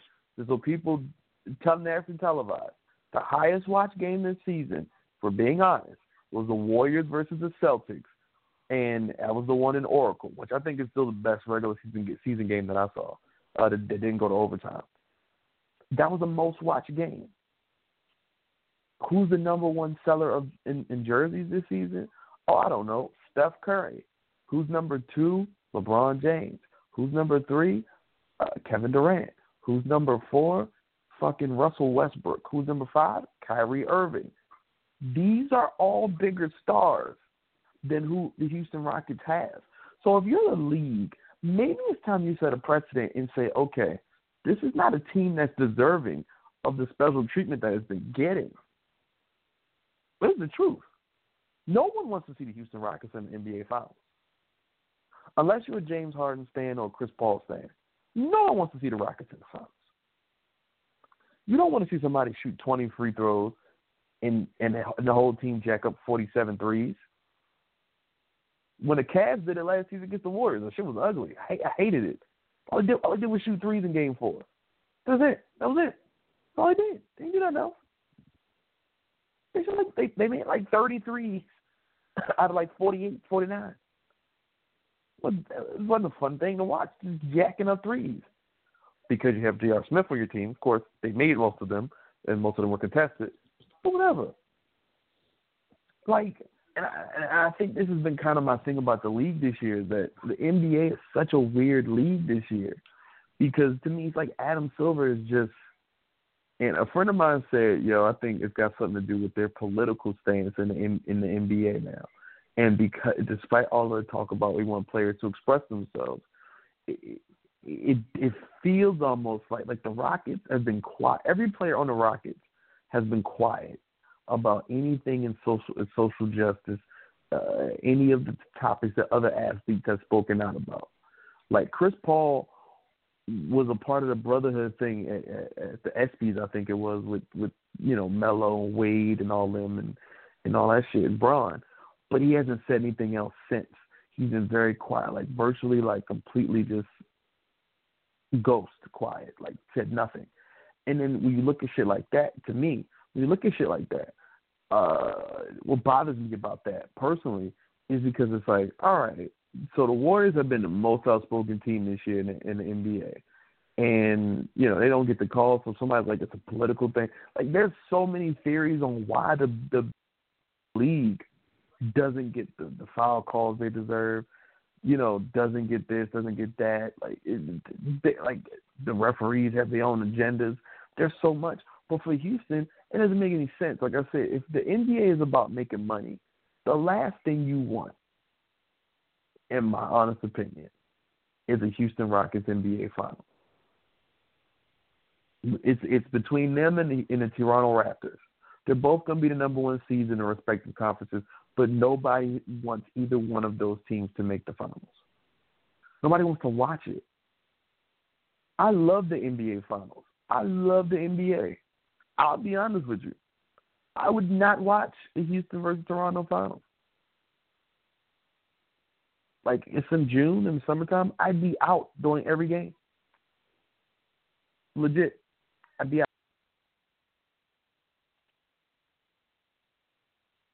Did it knock Shrimp out?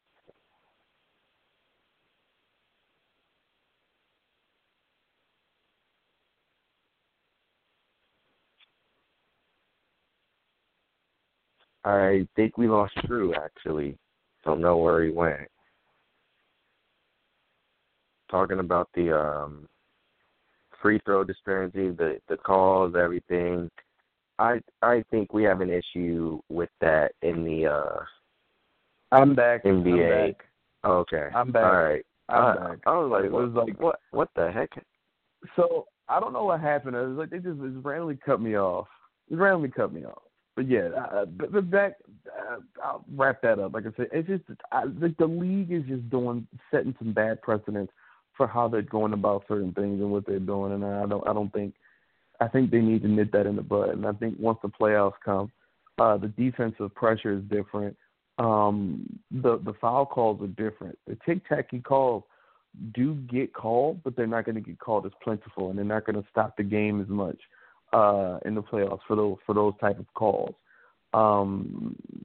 So I don't think it'll last. But Matt, I did write an article that I think people should check out.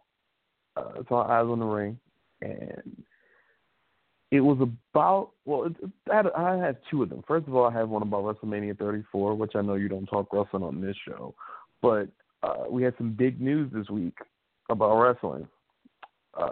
Well, we do sometimes really talk about wrestling, not that often, but we do. But well, all I'll say is Daniel Bryan is wrestling again in the WWE, and I'm happy about that. I think it's long overdue. I spoke my feelings on why he should have been wrestling for the last 2 years, but WWE, for their own selfish reasons, held him out.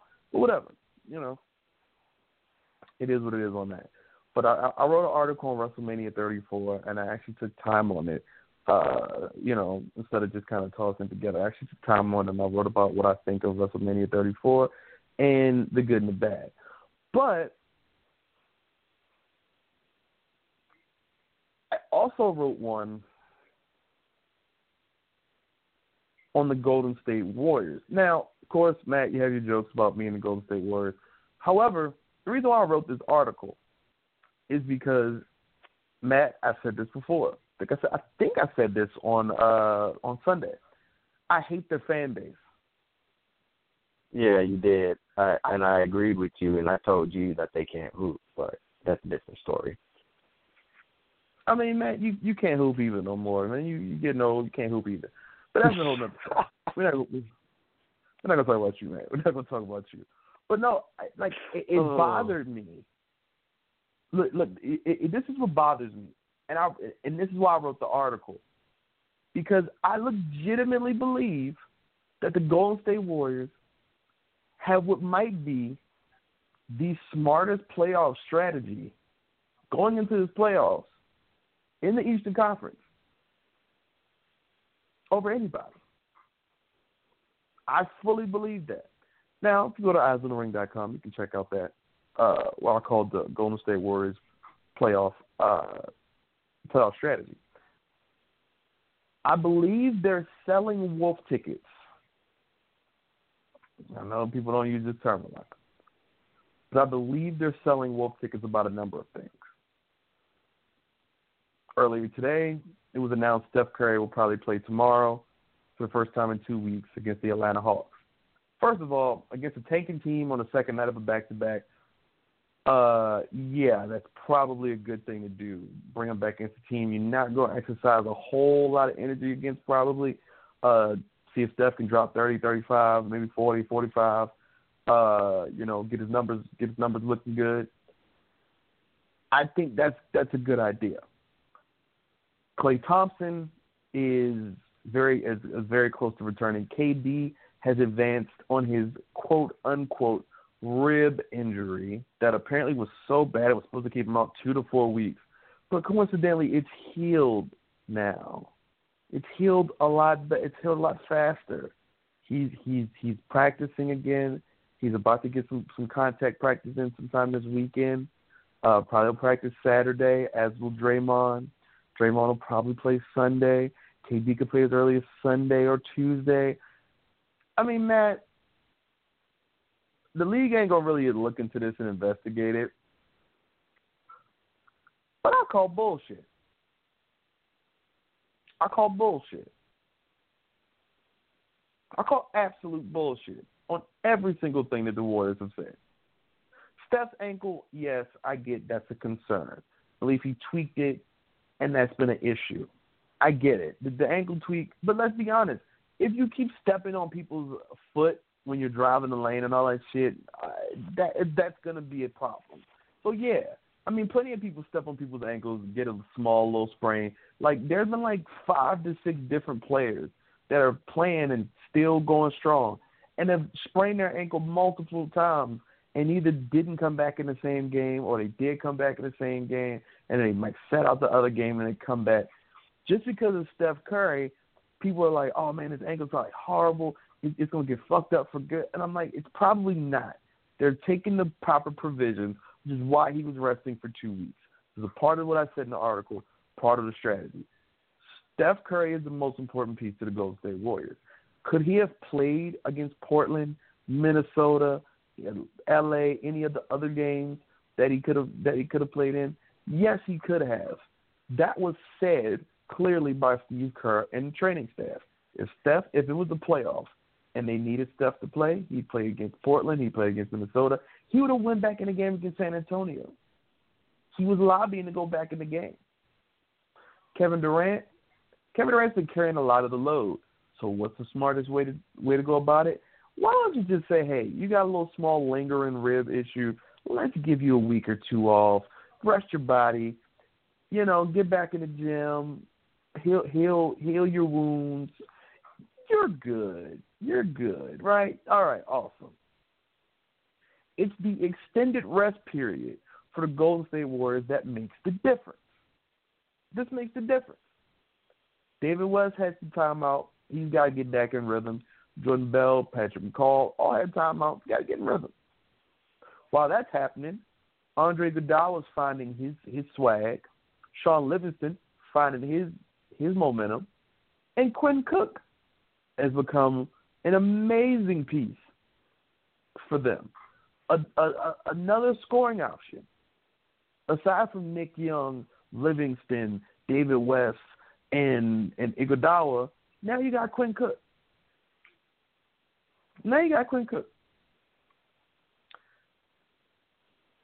Klay Thompson will be back in like a week. KD will be back in less than a week. Steph Curry will be back. And Draymond Green, he got a little groin injury thing. He just got kneed in the balls, I think, or some shit like that. And it was really bad. I think it was like it hurts. It really hurt. I mean, it might be something deeper than just getting kneed in the ball. I don't know. But that's what it seems like. So the Golden State Warriors will be going into April fully healthy.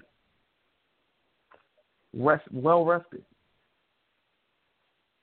And they'll use the last 7 to 8 games of the season to pretty much get in playoff form. It's the smartest possible strategy for a team that doesn't care about the regular season like that. Now, I was talking to a Golden State Warriors fan today. I was talking to a couple of them today. Mostly because of my article. They responded to the article and was like, I don't know, I'm nervous. And I said this, and I keep saying it. Golden State Warriors fans are spoiled. Spoiled. I remember them Spreewell days, the Baron Davis and Jason Richardson days. I remember them. Most of their fans weren't old enough to remember that. And if they were old, and they are old enough to remember that, they wasn't watching no damn Warriors. They were either Sacramento Kings fans or Laker fans. You know what I'm saying? Like, they were on something else. So, like, I remember the days when it was Monte Ellis, Steven Jackson, when it was all of them dudes. Like, I remember that shit. Matt Barnes. Like, I remember them niggas. I remember them. I remember those years. It was not pretty. I remember when Steph first got there, and they couldn't win shit. They couldn't win jack shit. I remember Mark Jackson taking over and the team finally starting to turn it around, starting to get better. Clay coming into the fold. They drafted Draymond. They got David Lee. They had Iguodala come over. I remember all of these things as it happened when they got piece after piece, Barbosa piece after piece, and they worked to become what they are. And after winning 67 games, 73 games, 67 games in a row, a fan told me today he didn't feel that the Golden State Warriors are better than they were last year because of the fact he hasn't seen them in that light. Now, I just want to point out, with Steph Curry in the lineup, Golden State Warriors are like 41. This was a Warrior fan? It's a Warriors fan. It's a Warriors fan. Oh. Mind you, with Steph Curry in the lineup, they're 41-9. Without Steph Curry in the lineup, they're 12. I think 12 and so. It's 41-9, and they're 12-9 without him in the lineup. They got the same amount of losses without him as they do with him, but 29 more wins with him on the floor. So imagine Steph Curry plays 78 games this season, 79. He's not going to be able to this year. He'll probably finish with 60, 61. But let's say Steph Curry plays 78, 79 games, didn't miss no time. I guarantee if this team had stayed fully healthy this entire season, Golden State Warriors would have been easily, to me, they'd have been number one seed. They probably would have finished around 60, 68, 69, 70 games. I think this is the most versatile team they've had. Honestly, I think it's the most versatile team they have. I didn't think last year's Golden State Warriors team was actually that great. I'll be honest. I didn't think it was that great. Ian Clark, Matt Barnes, Zaza Pachulia, I didn't think it was that great. Like, certain pieces, I didn't think it was that great. James Michael McAdoo, really? It wasn't that great. To me, I just think this is the best team they've had. It's just that they've had hurdles, and they're bored. Like, they've been coasting. Like, it's been clear they've been coasting all season. And I told the fan this. I'm like, dude, as a fan of this team, when they've had to turn it up, what's happened? They went against the Celtics. They went against the Thunder. They had to bounce back against the Thunder. What they do? 32-point win after getting their ass whooped. They went against, this team, that team, and they took it to them. And so, like, this is what, they went against Cleveland, who was their biggest rival the last 3 years, and won both of those games. Like, when they need to turn it on, they can turn it on. Since the All-Star break, before Steph went out for these last, the last 6 games, before Steph went out, since the All-Star break, or basically since the beginning of February, number one team in all statistics has been Golden State, whether it's been defense, blocks, basically everything except steals and rebounds. All right. But all the plus and minus and all that extra bullshit and advanced stats all goes to the Warriors. They were number one in offense. They were number 2 in defense. I think Utah's number 1 now. But before Steph got injured, they went on a 7-8 game win streak. They were dusting off a couple of teams. They were creating, creating some good rhythm. And now, to me, they're better than they've been, period. This is the best that they've been all season right now. It don't look like it because they're 53-18 and lost 4 of their last, 7? But to me, those are what builds character. I mean, Matt, you remember last season when KD went down and then Steve Kerr rested everybody for 1 game against the Spurs, and then they won 16, 17 games in a row. Some shit like that. Yeah. What's happened to that? And I was telling the fan, I'm like, yo, you have to realize this is not a sprint. This is a marathon. If you play 46 minutes in a game to beat the Orlando Magic, if you play 40 41 minutes, 42 minutes to beat the Detroit Pistons for no reason. That's the things you don't want to do in late March, early April, heading into playoff time. You don't want to do these things. If you're building bad habits to where you're averaging 14, 15, 16 turnovers, that's what you want to cut down on. That's for any team, whether it's the Cavs, whether it's the Celtics, whether it's the Rockets, whoever it's Thunder, anybody that's a top team, the Raptors. If you're a top team in the NBA, you want to cut down on the bad and focus on uplifting every piece that will help you going into the playoffs. When you're playing meaningless games in March, in April, trying to push for something that you don't need to push for, it doesn't really make a difference. And see, here's the crazy part about what the Rockets are doing. The Rockets still have a 4-game cushion over the Warriors. They're 58 and 14. The Warriors win tomorrow. Warriors be 54 and 18, right? So let's say the Warriors win out the rest of the season. If you're the Rockets, when do you pick and choose who to rest, how to rest, so your players will be fresh? Because they don't have the liberty of shutting down a player for 2 weeks if they got some ailments. They're not going to do it. So by the time May rolls around, this is actually an older team.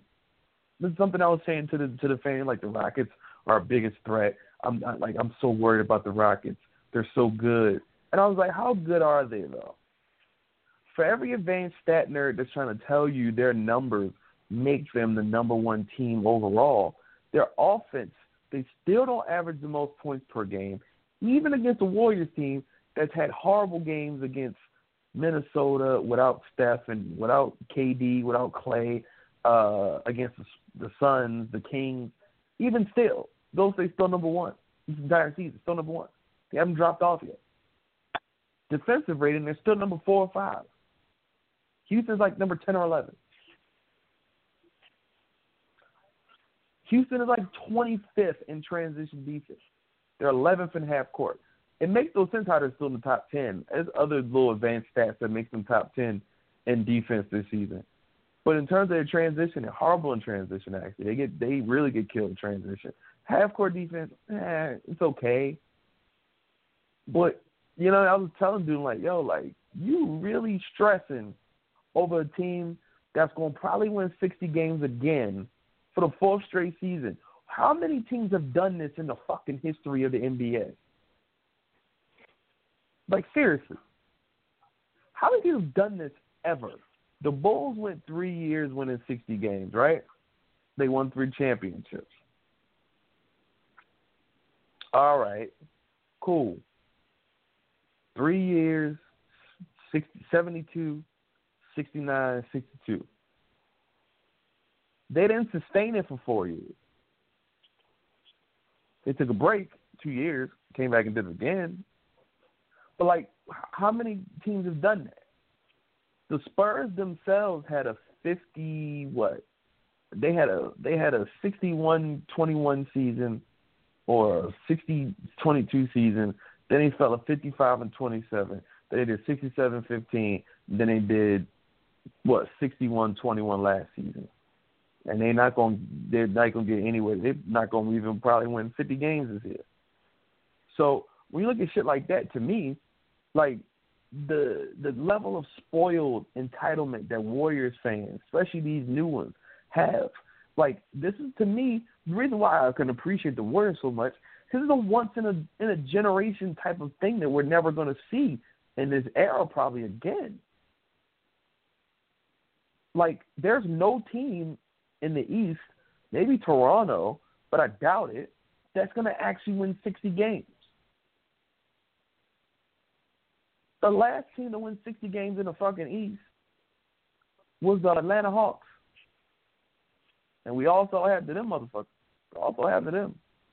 So it's I think, I saw that, it should just bother me. I'm like, yo, you're putting too much emphasis on this regular season shit when a team that just set 3 of the best regular season records, 67 wins, does not happen every single season. Does not happen every 3 or 4 seasons. Does not happen that often. So it's something you don't see like that. Like, look at the teams that have won 67 games plus in their entire run. There's not that many. The Lakers, the Showtime Lakers, I don't think the Showtime Lakers won 67 games ever.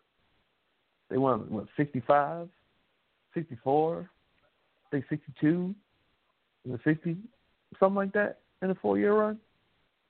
They never won 67 games. I think so, but I also think, too, at that time, it was just it's very different. It was a much different time during those years, you know, because I don't think players now. I don't think a lot of players and certain coaches now take the regular season that serious like that. You know, I don't think a lot of teams do. If they do, it's those teams who are in they're not the ones who are trying to make the playoffs. You hardly see the title contenders really take the regular season serious. You know, the true contenders. Matt, like I was wrong. I wasn't wrong, but it was 3 seasons of 62 wins and 1 season of 65 wins between 1984 and 87 for the Lakers. So I was wrong about that, but close enough. Whatever.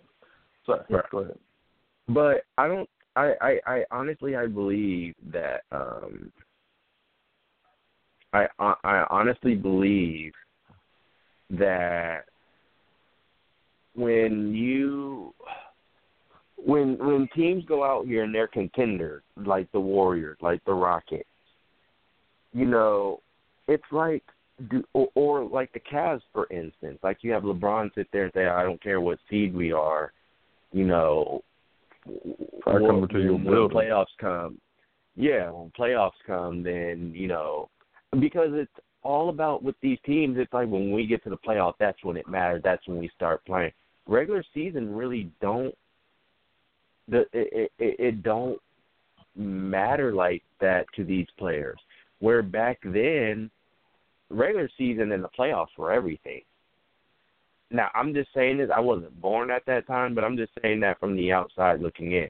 When you watched basketball when you watched basketball, and even during the mid-'90s, and I'll say during the '90s, during the 2000s, during the early to mid-2000s, it seemed like the regular season was everything.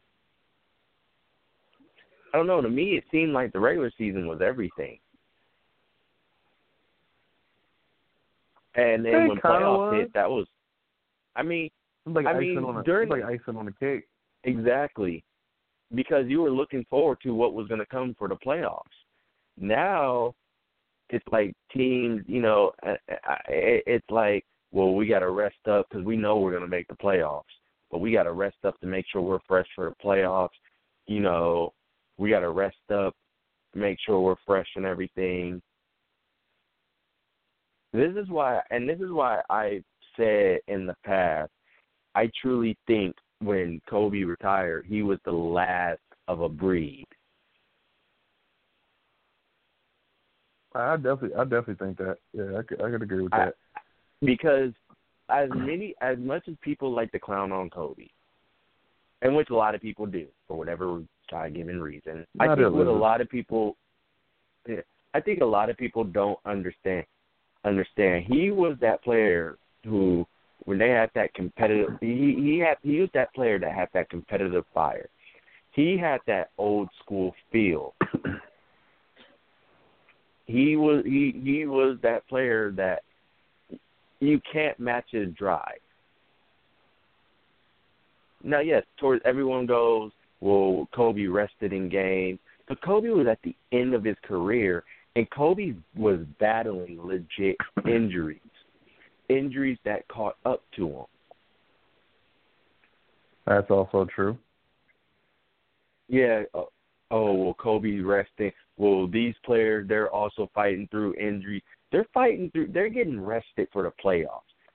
They're fighting through little nicks and pain. Kobe battling through what? multiple heavy injuries. From multiple injuries, man. Shoulder tears, fractures, all of that. But that's why I'm sitting here. I'm like, and I was just telling somebody, I was like, I know what the Warriors are doing. Yeah, they're saying, oh, well, someone's hurt. The one person who I really believe is legitimately hurt is Steph Curry. Other than that, they're telling these dudes, hey, rest. They're going to let the bench players play, they get their shine on, they get their chemistry on, and then when the playoffs come, boom, they're hitting on all cylinders. In itself, I don't think these dudes are really hurt. I don't think these dudes, with the exception of Steph Curry, I don't think any of these dudes are really hurt like that. They're just resting. They're just saying they're hurt so they don't face the scrutiny. And I'll be honest on that. I don't even think, I think Steph is hurt, but I don't think Steph is hurt to the way that people think he is, because it's been stated, and I believe this, that if he really had to play, he would have played against Portland. Because if you remember, they were like, oh, yeah, we're going to take him on. He didn't come back to the Spurs game, but we're going to take him on the road trip. But it's like, nah, you know what? Like I said this in the article. I think a light bulb went off in Steve Kerr's head. Like, wait. This is a perfect opportunity. Why are we struggling and fighting for the first seed? Let Houston kill themselves. And that's what they're doing. Low key, that's really, people are like, oh no, they're not playing as many minutes. Like, it's not always about exactly how many minutes you play. It's about how your body can recharge, re-energize. And when eventually the 82-game season can wear on you a little bit. It does. And in certain athletes that it doesn't. But once you've had a run like Golden State, and I've always wanted to point this out, I always felt like the way to do it, in my opinion, the Kobe and Shaq era is, in my opinion, the way you should do it. Because look at the regular season run of Kobe and Shaq, right? It wasn't pretty. 67-15 was that year that they really went out and tried to go hard in the regular season, kill everything, and then they got into the playoffs, and what happened? Almost got beat by Blazers, taken to 6 games by the Pacers, right? So what happens the very next season? What do? They go 56-26, right? They do finish first in their division, but they finished second in the conference. They conceded, in my opinion, they had to work out chemistry issues throughout the year because of Kobe and Shaq shit, but they worked out their issues. By the time the playoffs came, did it even fucking matter? No, it didn't. They went 15-1 against the Spurs, who took the number 1 seed. And what did they do to the Spurs that people thought, oh, the Spurs are better than them? The Spurs are better than Shaq and Kobe. What did they do to the Spurs in 2001 without home court advantage? They swept them motherfuckers. They swept the shit out of them. They finished 3rd in the West. The next year, when they were going for their three-peat, they went 58-24. That's not an eye-popping, that's not an eye-popping fucking, that's not an eye-popping regular season record, but it's decent. It's good enough to get 3rd seed in the West. That's all they needed, because they were that good that the Spurs and the Kings, granted, there's some controversy about that Kings series in the conference final, whatever, but guess what? They beat the number 2 seed that had home court advantage on them, the San Antonio Spurs, and they beat the Sacramento Kings.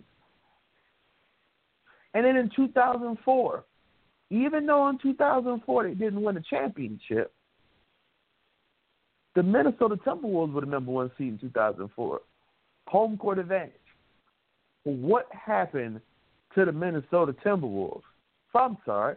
I think they got beaten like 5 or 6. I think they got beaten 5 games. I think maybe 6. Can't remember.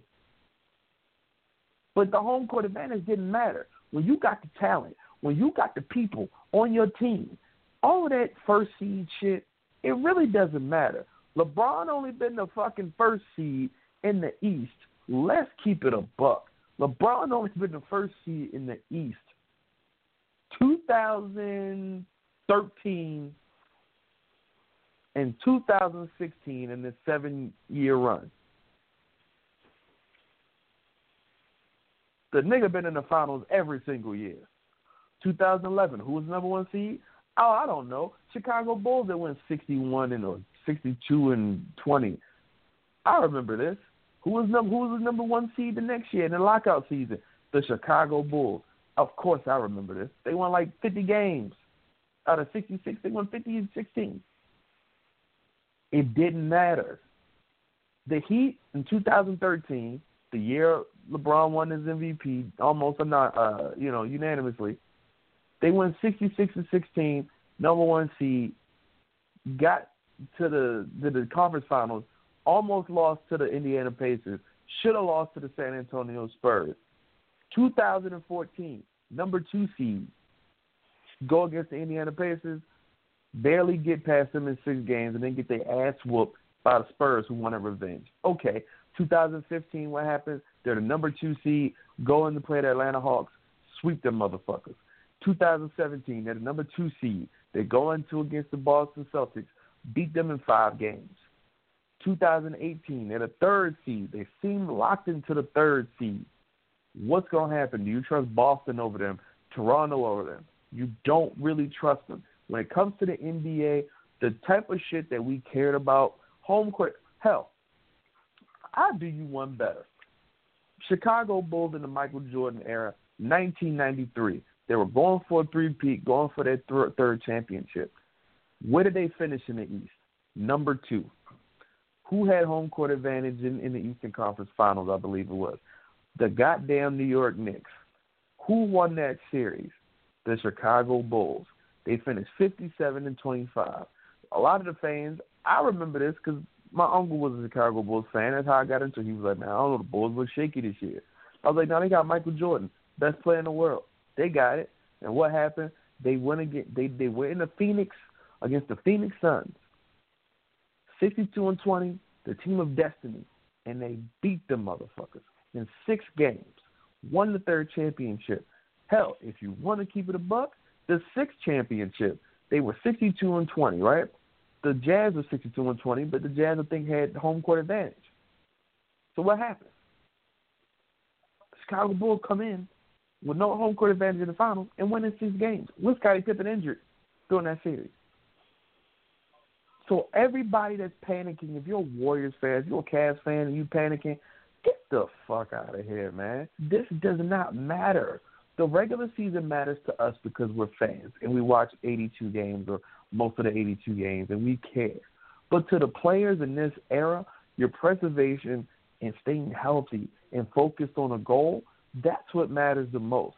For a team like Golden State that's been to 3 straight finals and won 2 out of 3, should have won all 3 of them, really, but they won 2 out of 3. They know the long, strenuous grind. If this team can come in their 4th straight year and win 60 to 62 games, which is what they're on tap for, considering their schedule's pretty easy for the most part, and they'll be fully healthy coming soon, if that's the case, if this team, say this team finishes, hell, let's say they win out this year or lose one more game and then win the rest, and they finish the season 63 and 19 or 64 and 18 or 62 and 20, whatever. And this is a team that can do what they're trying to do, which you can tell. If you're a fan of the NBA and you know strategy, you know what they're going for. Matt, you know what they're going for. I know what they're going for. The goal for the Golden State Warriors is to do what they couldn't do last season, and that's go 16-0. Is it likely? No, it's not likely. But that's their goal. And what gives them the best chance of doing that? I don't know. All the players being well rested, get a chance to refresh, take some time off, rest their bodies, being healthy, time off, come back, being fully healthy, all of that. What's going to happen? Let's say you go into the first round, your opponent is the San Antonio Spurs that don't have Kawhi Leonard, or your opponent is like maybe the Utah Jazz. I'm gonna go with the Spurs though, because the Spurs looking like they might fall to even the Minnesota Timberwolves. The Minnesota Timberwolves for the Golden State Warriors, the best ever. That's the best first round opponent. For the Houston Rockets, the Utah Jazz, San Antonio Spurs, your worst nightmare. Two of the top two defenses. Rockets will probably win the first round, but it'll be tougher. You play against the Jazz, you play against Spurs, somebody might get injured. Somebody might get exhausted. Somebody might get hurt. Now imagine if the Golden State Warriors play the Minnesota Timberwolves or a Kawhi Leonard-less Spurs and they fully healthy. What they going to do? Run right through them first round. Probably sweep both of them. Fully healthy Warriors against the Wolves that play 41 minutes a night, 39 minutes a night in the regular season? Really? Really? They're going to wash them boys. And in the second round, you could either go against, say, the New Orleans Pelicans maybe, or the Portland Trail Blazers. A fully healthy Warriors team in the playoffs with a goal in mind against the Blazers. I just want to remind people what happened last season. And keep in mind, Kevin Durant didn't even play in the playoffs in the first round until the last game, for Game 4. And he played 15 minutes. And the Warriors won Game 4 by like 30 points. Just thought I'd point that out. Mind you, the Blazers ain't had that many more people. They didn't change much about their team. It's just they're just playing very well right now. Every team hits that. Like OKC has good moments, then they got trash moments. Blazers are playing really great right now. They've had trash moments this season too. They struggled. There was one point they didn't look like they were going to make the playoffs at one point. They were struggling. So this is a team that's inconsistent. In the playoffs? Come on, man. Dame and CJ can cook all they want, but they have no defensive option to slow down KD and a healthy Steph Curry or Klay Thompson or even Draymond Green, or if you bring in Quinn Cook off the bench with a Nick Young, Andre Iguodala, David West, Sean Livingston. It's the deepest team in the league. You're not going to beat them. So what they're going for is 16-0. The only thing that stands in their way of going 16-0, in my opinion, is in the West, and that's Houston or OKC. But is it possible for the Warriors in the playoffs, fully healthy, well-rested against a team, a Mike D'Antoni coach team or a Billy Donovan coach team with two inconsistent players as a part of a big three? Because Paul George can be inconsistent in the playoffs and the regular season, and so can Melo. Do you really trust those teams? I don't. I definitely don't trust the Rockets. I really don't trust the Rockets. Their defense is suspect. Golden State had the best defense last season. I've been saying this. We know this anyway. Like, we all know this. Like, we've been. Just like, look that's at what the he one did. reason Look why at what people... Look at what he did. Look at what he did in Phoenix. I'm not even going to count the Lakers because that's just you can. That didn't happen. You can say all the stories you happened. want. That didn't happen. But look at what he did in Phoenix. This reminds me of Phoenix so much. This reminds me of Phoenix so much. It really reminds me of Phoenix so much. Because how many times have we seen the Phoenix Suns as contenders, as number one in the number one or number two in the West? How many times have we seen that? Now, how many times? Where have they gone since then? What did that Phoenix team do since then? Nothing. So what do you think? Now, mind you, Phoenix, they had Steve Nash, who was at the time one of the best point guards in the league, if not probably the best point guard in the league at the time. Now you have James Harden, you have Chris Paul, which is something. You have a scorer, and you have one of the best point guards in the league. Yes, Chris Paul is still one of the best point guards in the league. Okay, you have some height, you have some length. All right, you got some height and some length. But I can't help to think that their defense is not enough. They don't play enough defense to get them past a team like the Warriors, because they have the offensive firepower to go with the Warriors. They have the offensive firepower to do it. Contrary to belief, they can't. But you can't consistently.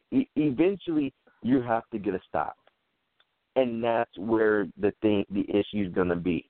Is when you need to get a stop. Can you get a stop on consistently? Can you get a defensive stop consistently? I don't think so. I think their defense will put them in a lot of trouble in a 7-game series. Also, there's also something that I'm not of the belief that James Harden is a playoff choker. I want to go off a playoff choker. But what I will say is his game doesn't translate as well into the playoffs because it's a small sample size that never really evens out. And what I mean is, in 2015, he had his best run in the playoffs. He averaged 27 a game, almost 8 assists, 6 rebounds, shot 92% from the free throw line, 38 from 3, and 44 from the field total. Now, the last 2 seasons, he shot 41% from the field. 1 year he shot 31% from 3, which is that's absolutely horrible. I'm sorry. And then he shot 28% from 3 last year in the playoffs. We also averaged in both of those, he averaged almost 6 turnovers a game during those playoffs. Of course, it's a small sample size, five games in 2016, 11 games, and he played 17 games in 2015. What happens, in my opinion, is that it evens out for him because he played more games in 2015. If you look at his run in the first 2 rounds before he got 5 games by the Warriors in 2015, he was very subpar and inconsistent. It's not that he's he's not a playoff choker. He's just not that good, and he's not that efficient. If you look at James Harden's stats this season and the amount of games he shot under 40% from the field and under 35% from 3, there's 35 of his 60 games where he shot well under 40%.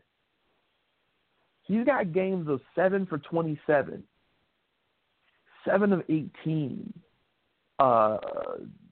6 of 19 from the field, 6 of 18 from the field.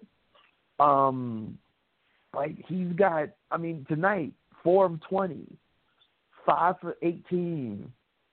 And mind you, these are all games his consistency as a shooter, 3 of 15.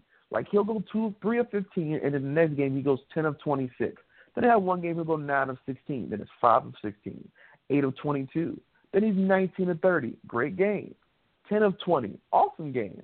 5 of 16. 7 of 18. You know what I mean? It's inconsistency with him.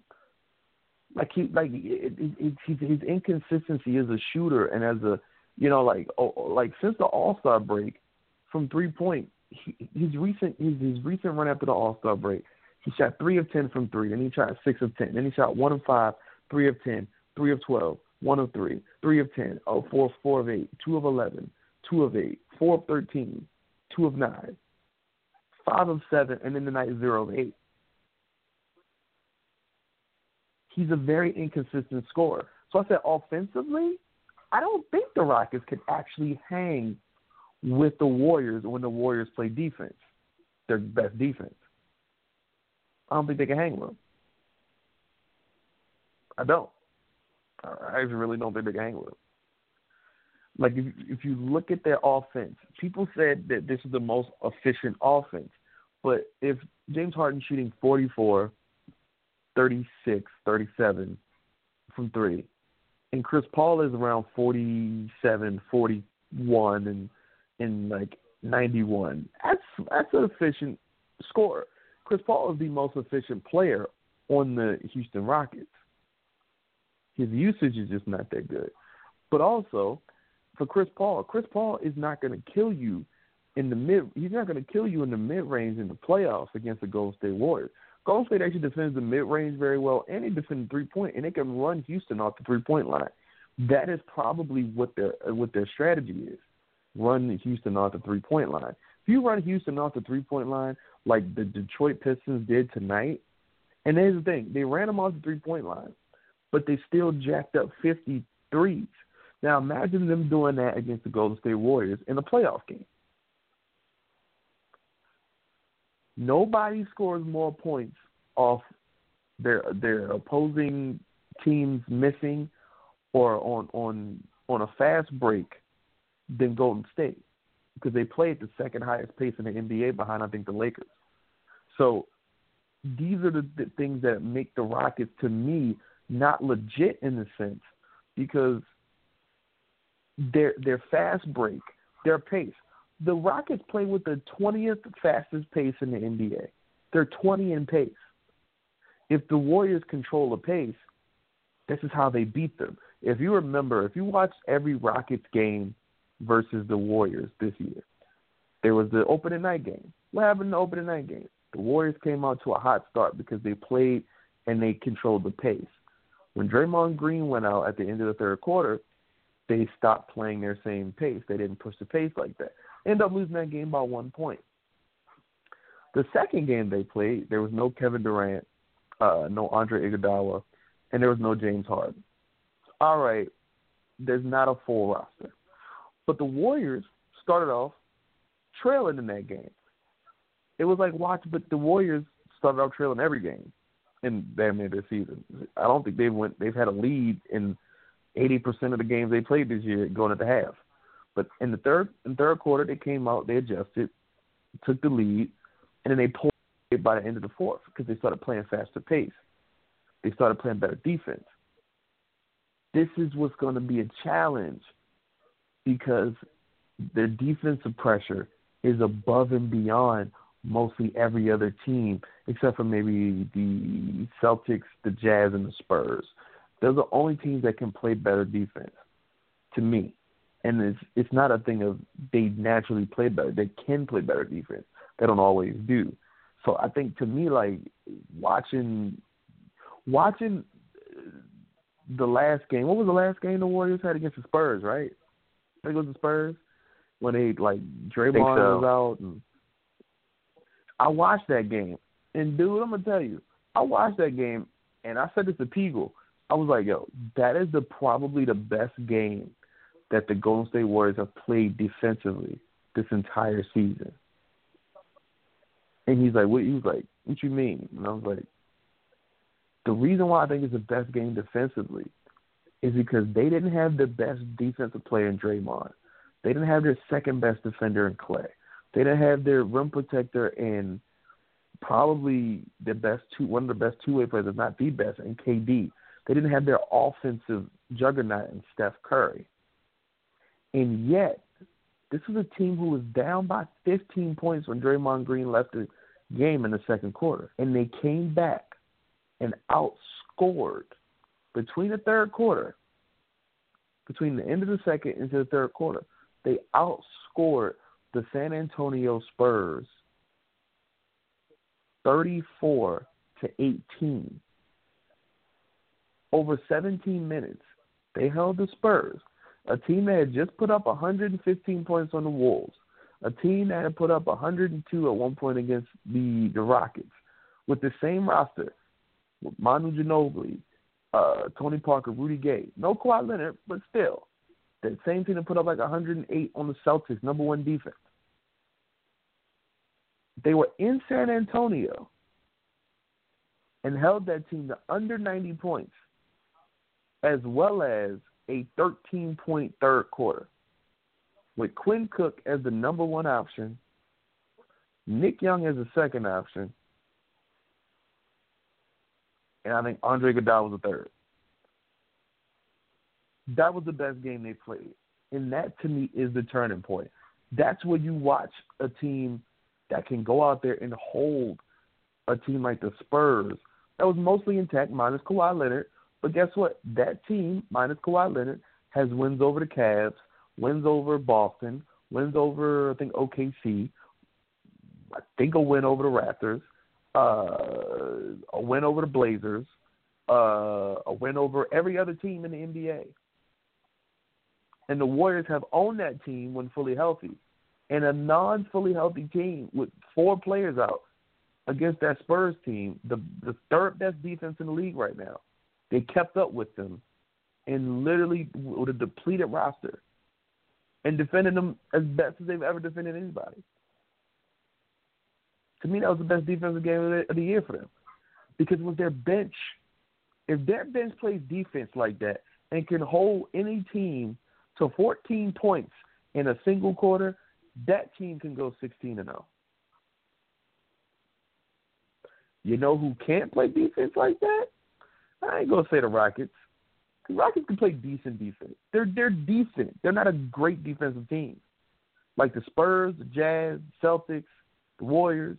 Those are great defensive teams to me when they want to be. The Warriors are great defense when they want to be. If they don't care like that, as you've seen this season and sometimes last season, they just don't care. If they don't care, they don't care. Like, what's the point of stressing yourself out about a meaningless game? Playoffs, though, much different. Now, that's the thing. Eastern Conference, I actually believe that the Cleveland Cavaliers could lose this season, but they probably won't. It'll probably be Warriors and Cavs again because LeBron has been patting himself on the back for doing the most dumbest feats, like the dumbest shit ever. He pats himself on the back for the dumbest shit ever this season. Motherfucker, the game, you lose the game, lost the game by like 20 points, and they show us highlights. But I think the league is going to give LeBron one last finals, and he's going to lose pretty badly probably to the Warriors, but he'll give him one last finals. Guarantee if the Raptors go up 3-2 in the series on the Cavs, guarantee LeBron going to shoot 30 free throws in the last 2 games just to make sure they win. Guarantee they ain't calling no fouls. I guarantee that. Hell, I'll say the same thing for the Rockets and the Warriors. Guaranteed. All of a sudden, Steph Curry going to turn to James Harden and shoot 20 free throws a game. Because the league don't want that. But I actually think the Cavs could actually be beat this season. I believe they could be beat this season. And the reason why is because their deficiencies on defense make them 26th or 27th in the entire league. 26th, 27th in the league. They just gave up 129 points to the Raptors. Now, they won the game, but it took a 35-point, 17 assists, 0 turnover game from Bron. It took Kevin Love to shoot like 80% from the field. J.R. Smith had to be efficient. George Hill, Jordan Clarkson all had to be efficient. Like, it took a perfect performance offensively to win a game. Here's a question I want to ask, and then we gotta cut it tonight. But do you foresee? So you're saying you think the Cavs will end up with them getting Kevin Love back? The Cavs will end up going back to the finals because how the way it looks, then is getting hurt. Yeah. All at the wrong time. Yeah. Boston is being swarmed with injuries right now, and they're going to be without Kyrie Irving, who's getting a second opinion on his knee, and we all know what that means. We all know what that means. Yeah. So, yeah. I mean, So you're thinking Cavs and Warriors 4?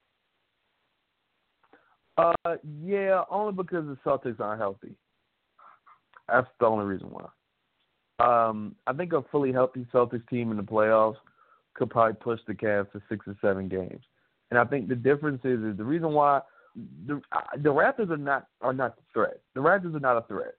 I will say this is the biggest they've ever been a threat to the Cavs because the Raptors are a top 3 offense and a top 4 defense in the league. But that's regular season. So playoff time, you make the adjustments. Now, can the Cavs defend?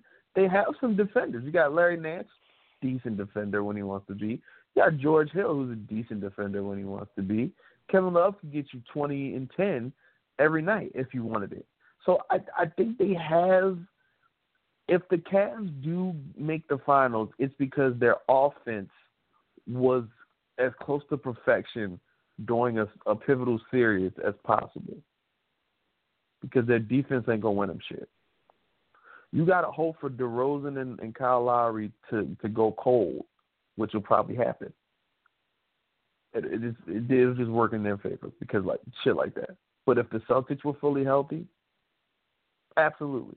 I think it'd be Warriors and Celtics. I'd rather Warriors and Celtics than Cavs and Warriors for it because I fully believe this Cavs team versus the Warriors. There's a lot of specialists, and something I was talking about somebody else. There's a lot of specialists on the Cavs. They're specialists. The most versatile player on the Cavs is LeBron, but he don't play defense. Kevin Love he tries, but he's not a good defender. Defense still wins championships. In basketball, offense is the name of the game, but defense is what grinds out the victories. Like if the game is tied 101 to 101 and you need a last-second defensive play, I don't see the Cavs getting the stop that they need. You just got to, 9 times out of 10, the other team is going to get a good look at it. And if the person misses, it's just because they just missed a shot, not because of defensive pressure.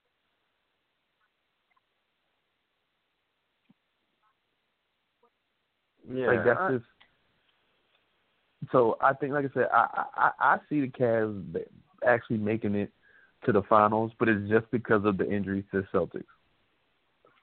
In a 7-game series, Brad Stevens is the best possible coach in the NBA right now. And I think in a 7-game series, with the talent he has and the defense he has enough to actually pull out victories against, because there is no Kyrie Irving to save LeBron James. Kevin Love is not going to save LeBron. Kyrie saved him in many a games. Game 3 against the Game 4 against the Boston Celtics last season. In the finals, Game 3 and 4 against the Warriors. Even though they lost Game 3, Kyrie was dropped like 40, so they could stay in it. So there is no Kyrie. Jordan Clarkson don't take on. He's not going to drop 40 in a finals game or in the playoffs. Jeff Green ain't dropping 40 in the playoffs. Kyle Korver ain't dropping 40 in the playoffs.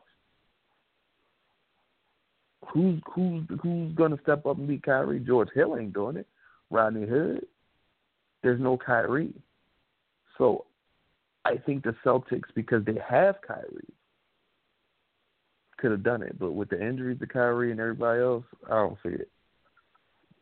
The Cavs got a solid path. I think the Raptors will get it. I think the Raptors could actually win a couple games. And I'll be fair. Home court advantage probably works in the favor of the Raptors if they know how to utilize it, because the Cavs have historically had issues in Toronto. But I think I don't think it matters. Excuse me. I think the thing about it too is we look at there's too many questions in the East. Celtics hurt. Raptors, we don't know. We don't know about them in the playoffs. The Sixers, too young. Who else is there? Milwaukee, doubt it.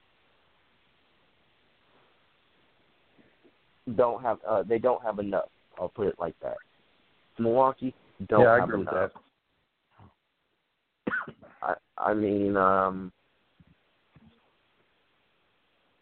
Wizards, no. Hell no. Hell no, not the Wizards. Hell no. Wizards, no. So, I mean, you just look at the East. We sit here, we look at the East. I mean, what? Indiana? Inconsistent. Miami? No. As good as Miami's been playing this stuff, no. I'll be honest. You know, my sleeper team in the East, because their defense is so good and because they're top 6 offense, or top 6 or 7 offense, and they're top 4 defense, top 5 defense right now, and no one can guard their big man, I'm going to say the 76ers. I'm going to actually say the 76ers is a sleeper team. Not that they'll actually win, but I actually believe they could be a sleeper team only because the Cavs defensively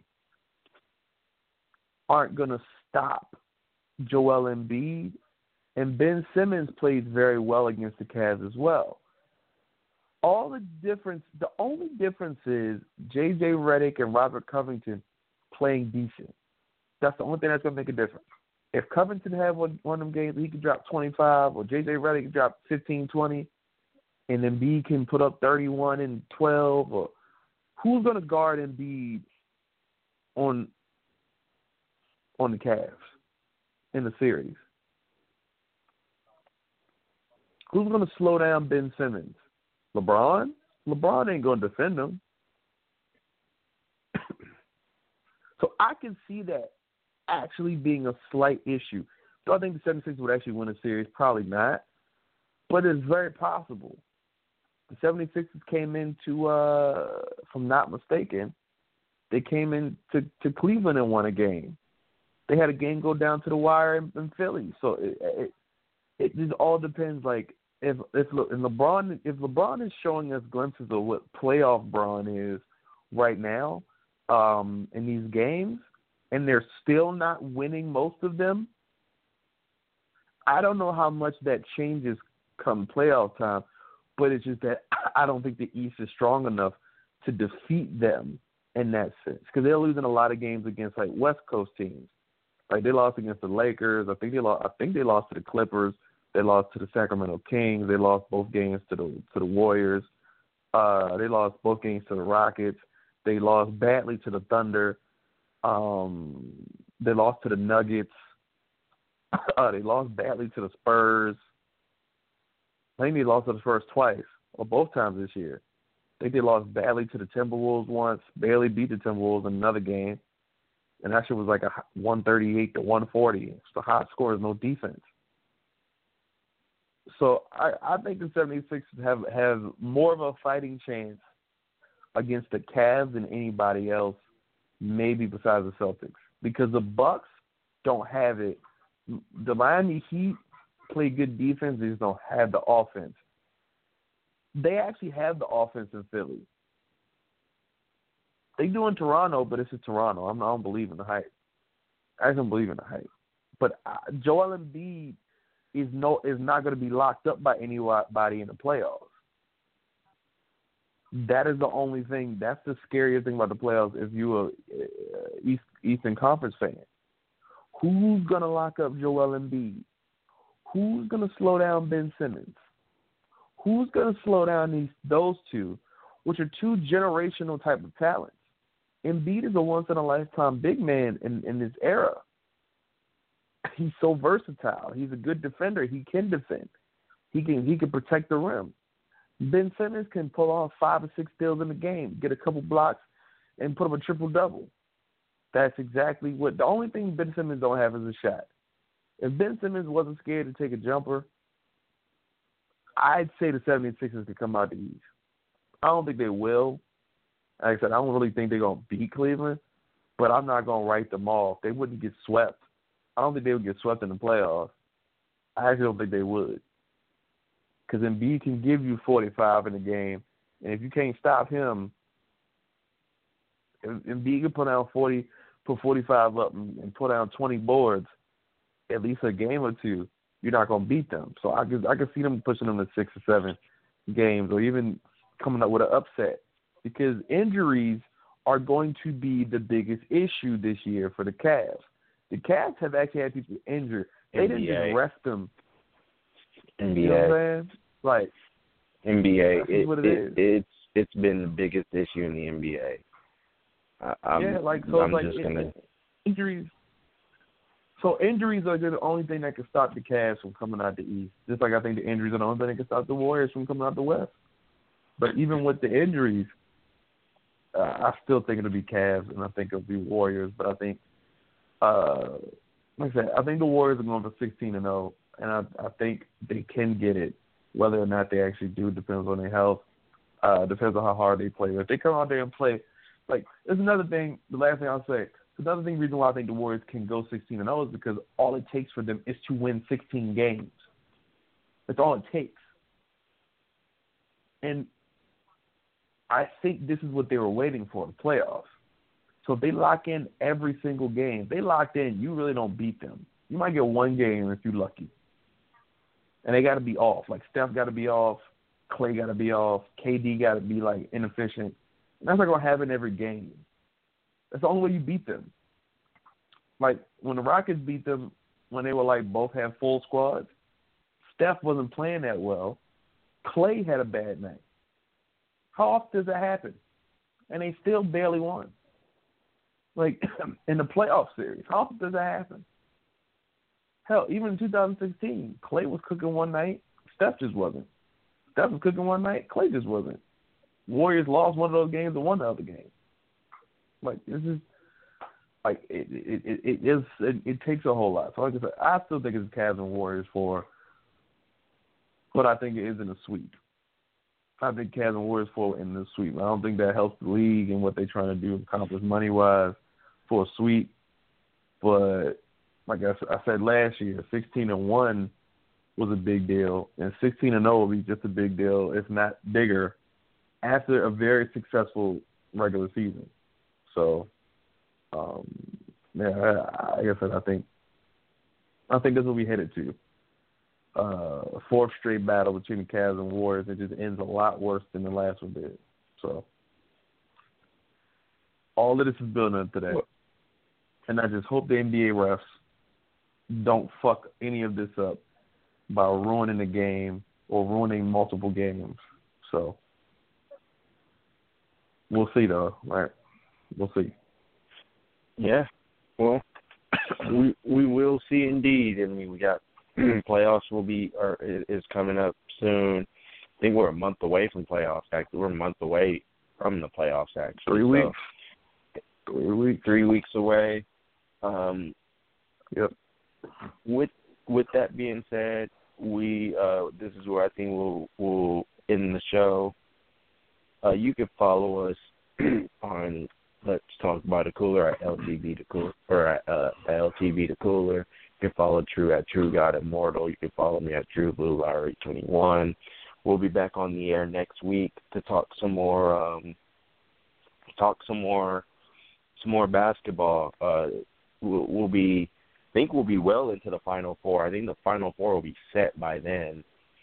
So we'll talk about the Final Four. Talk about a lot of things we're going to end up talking about. Talk about the Final Four. Talk about some more NBA action, and then also it'll be the start of Major League Baseball. MLB will be starting. Matter of fact, it starts that Thursday. So we'll be talking about some MLB. That Thursday. So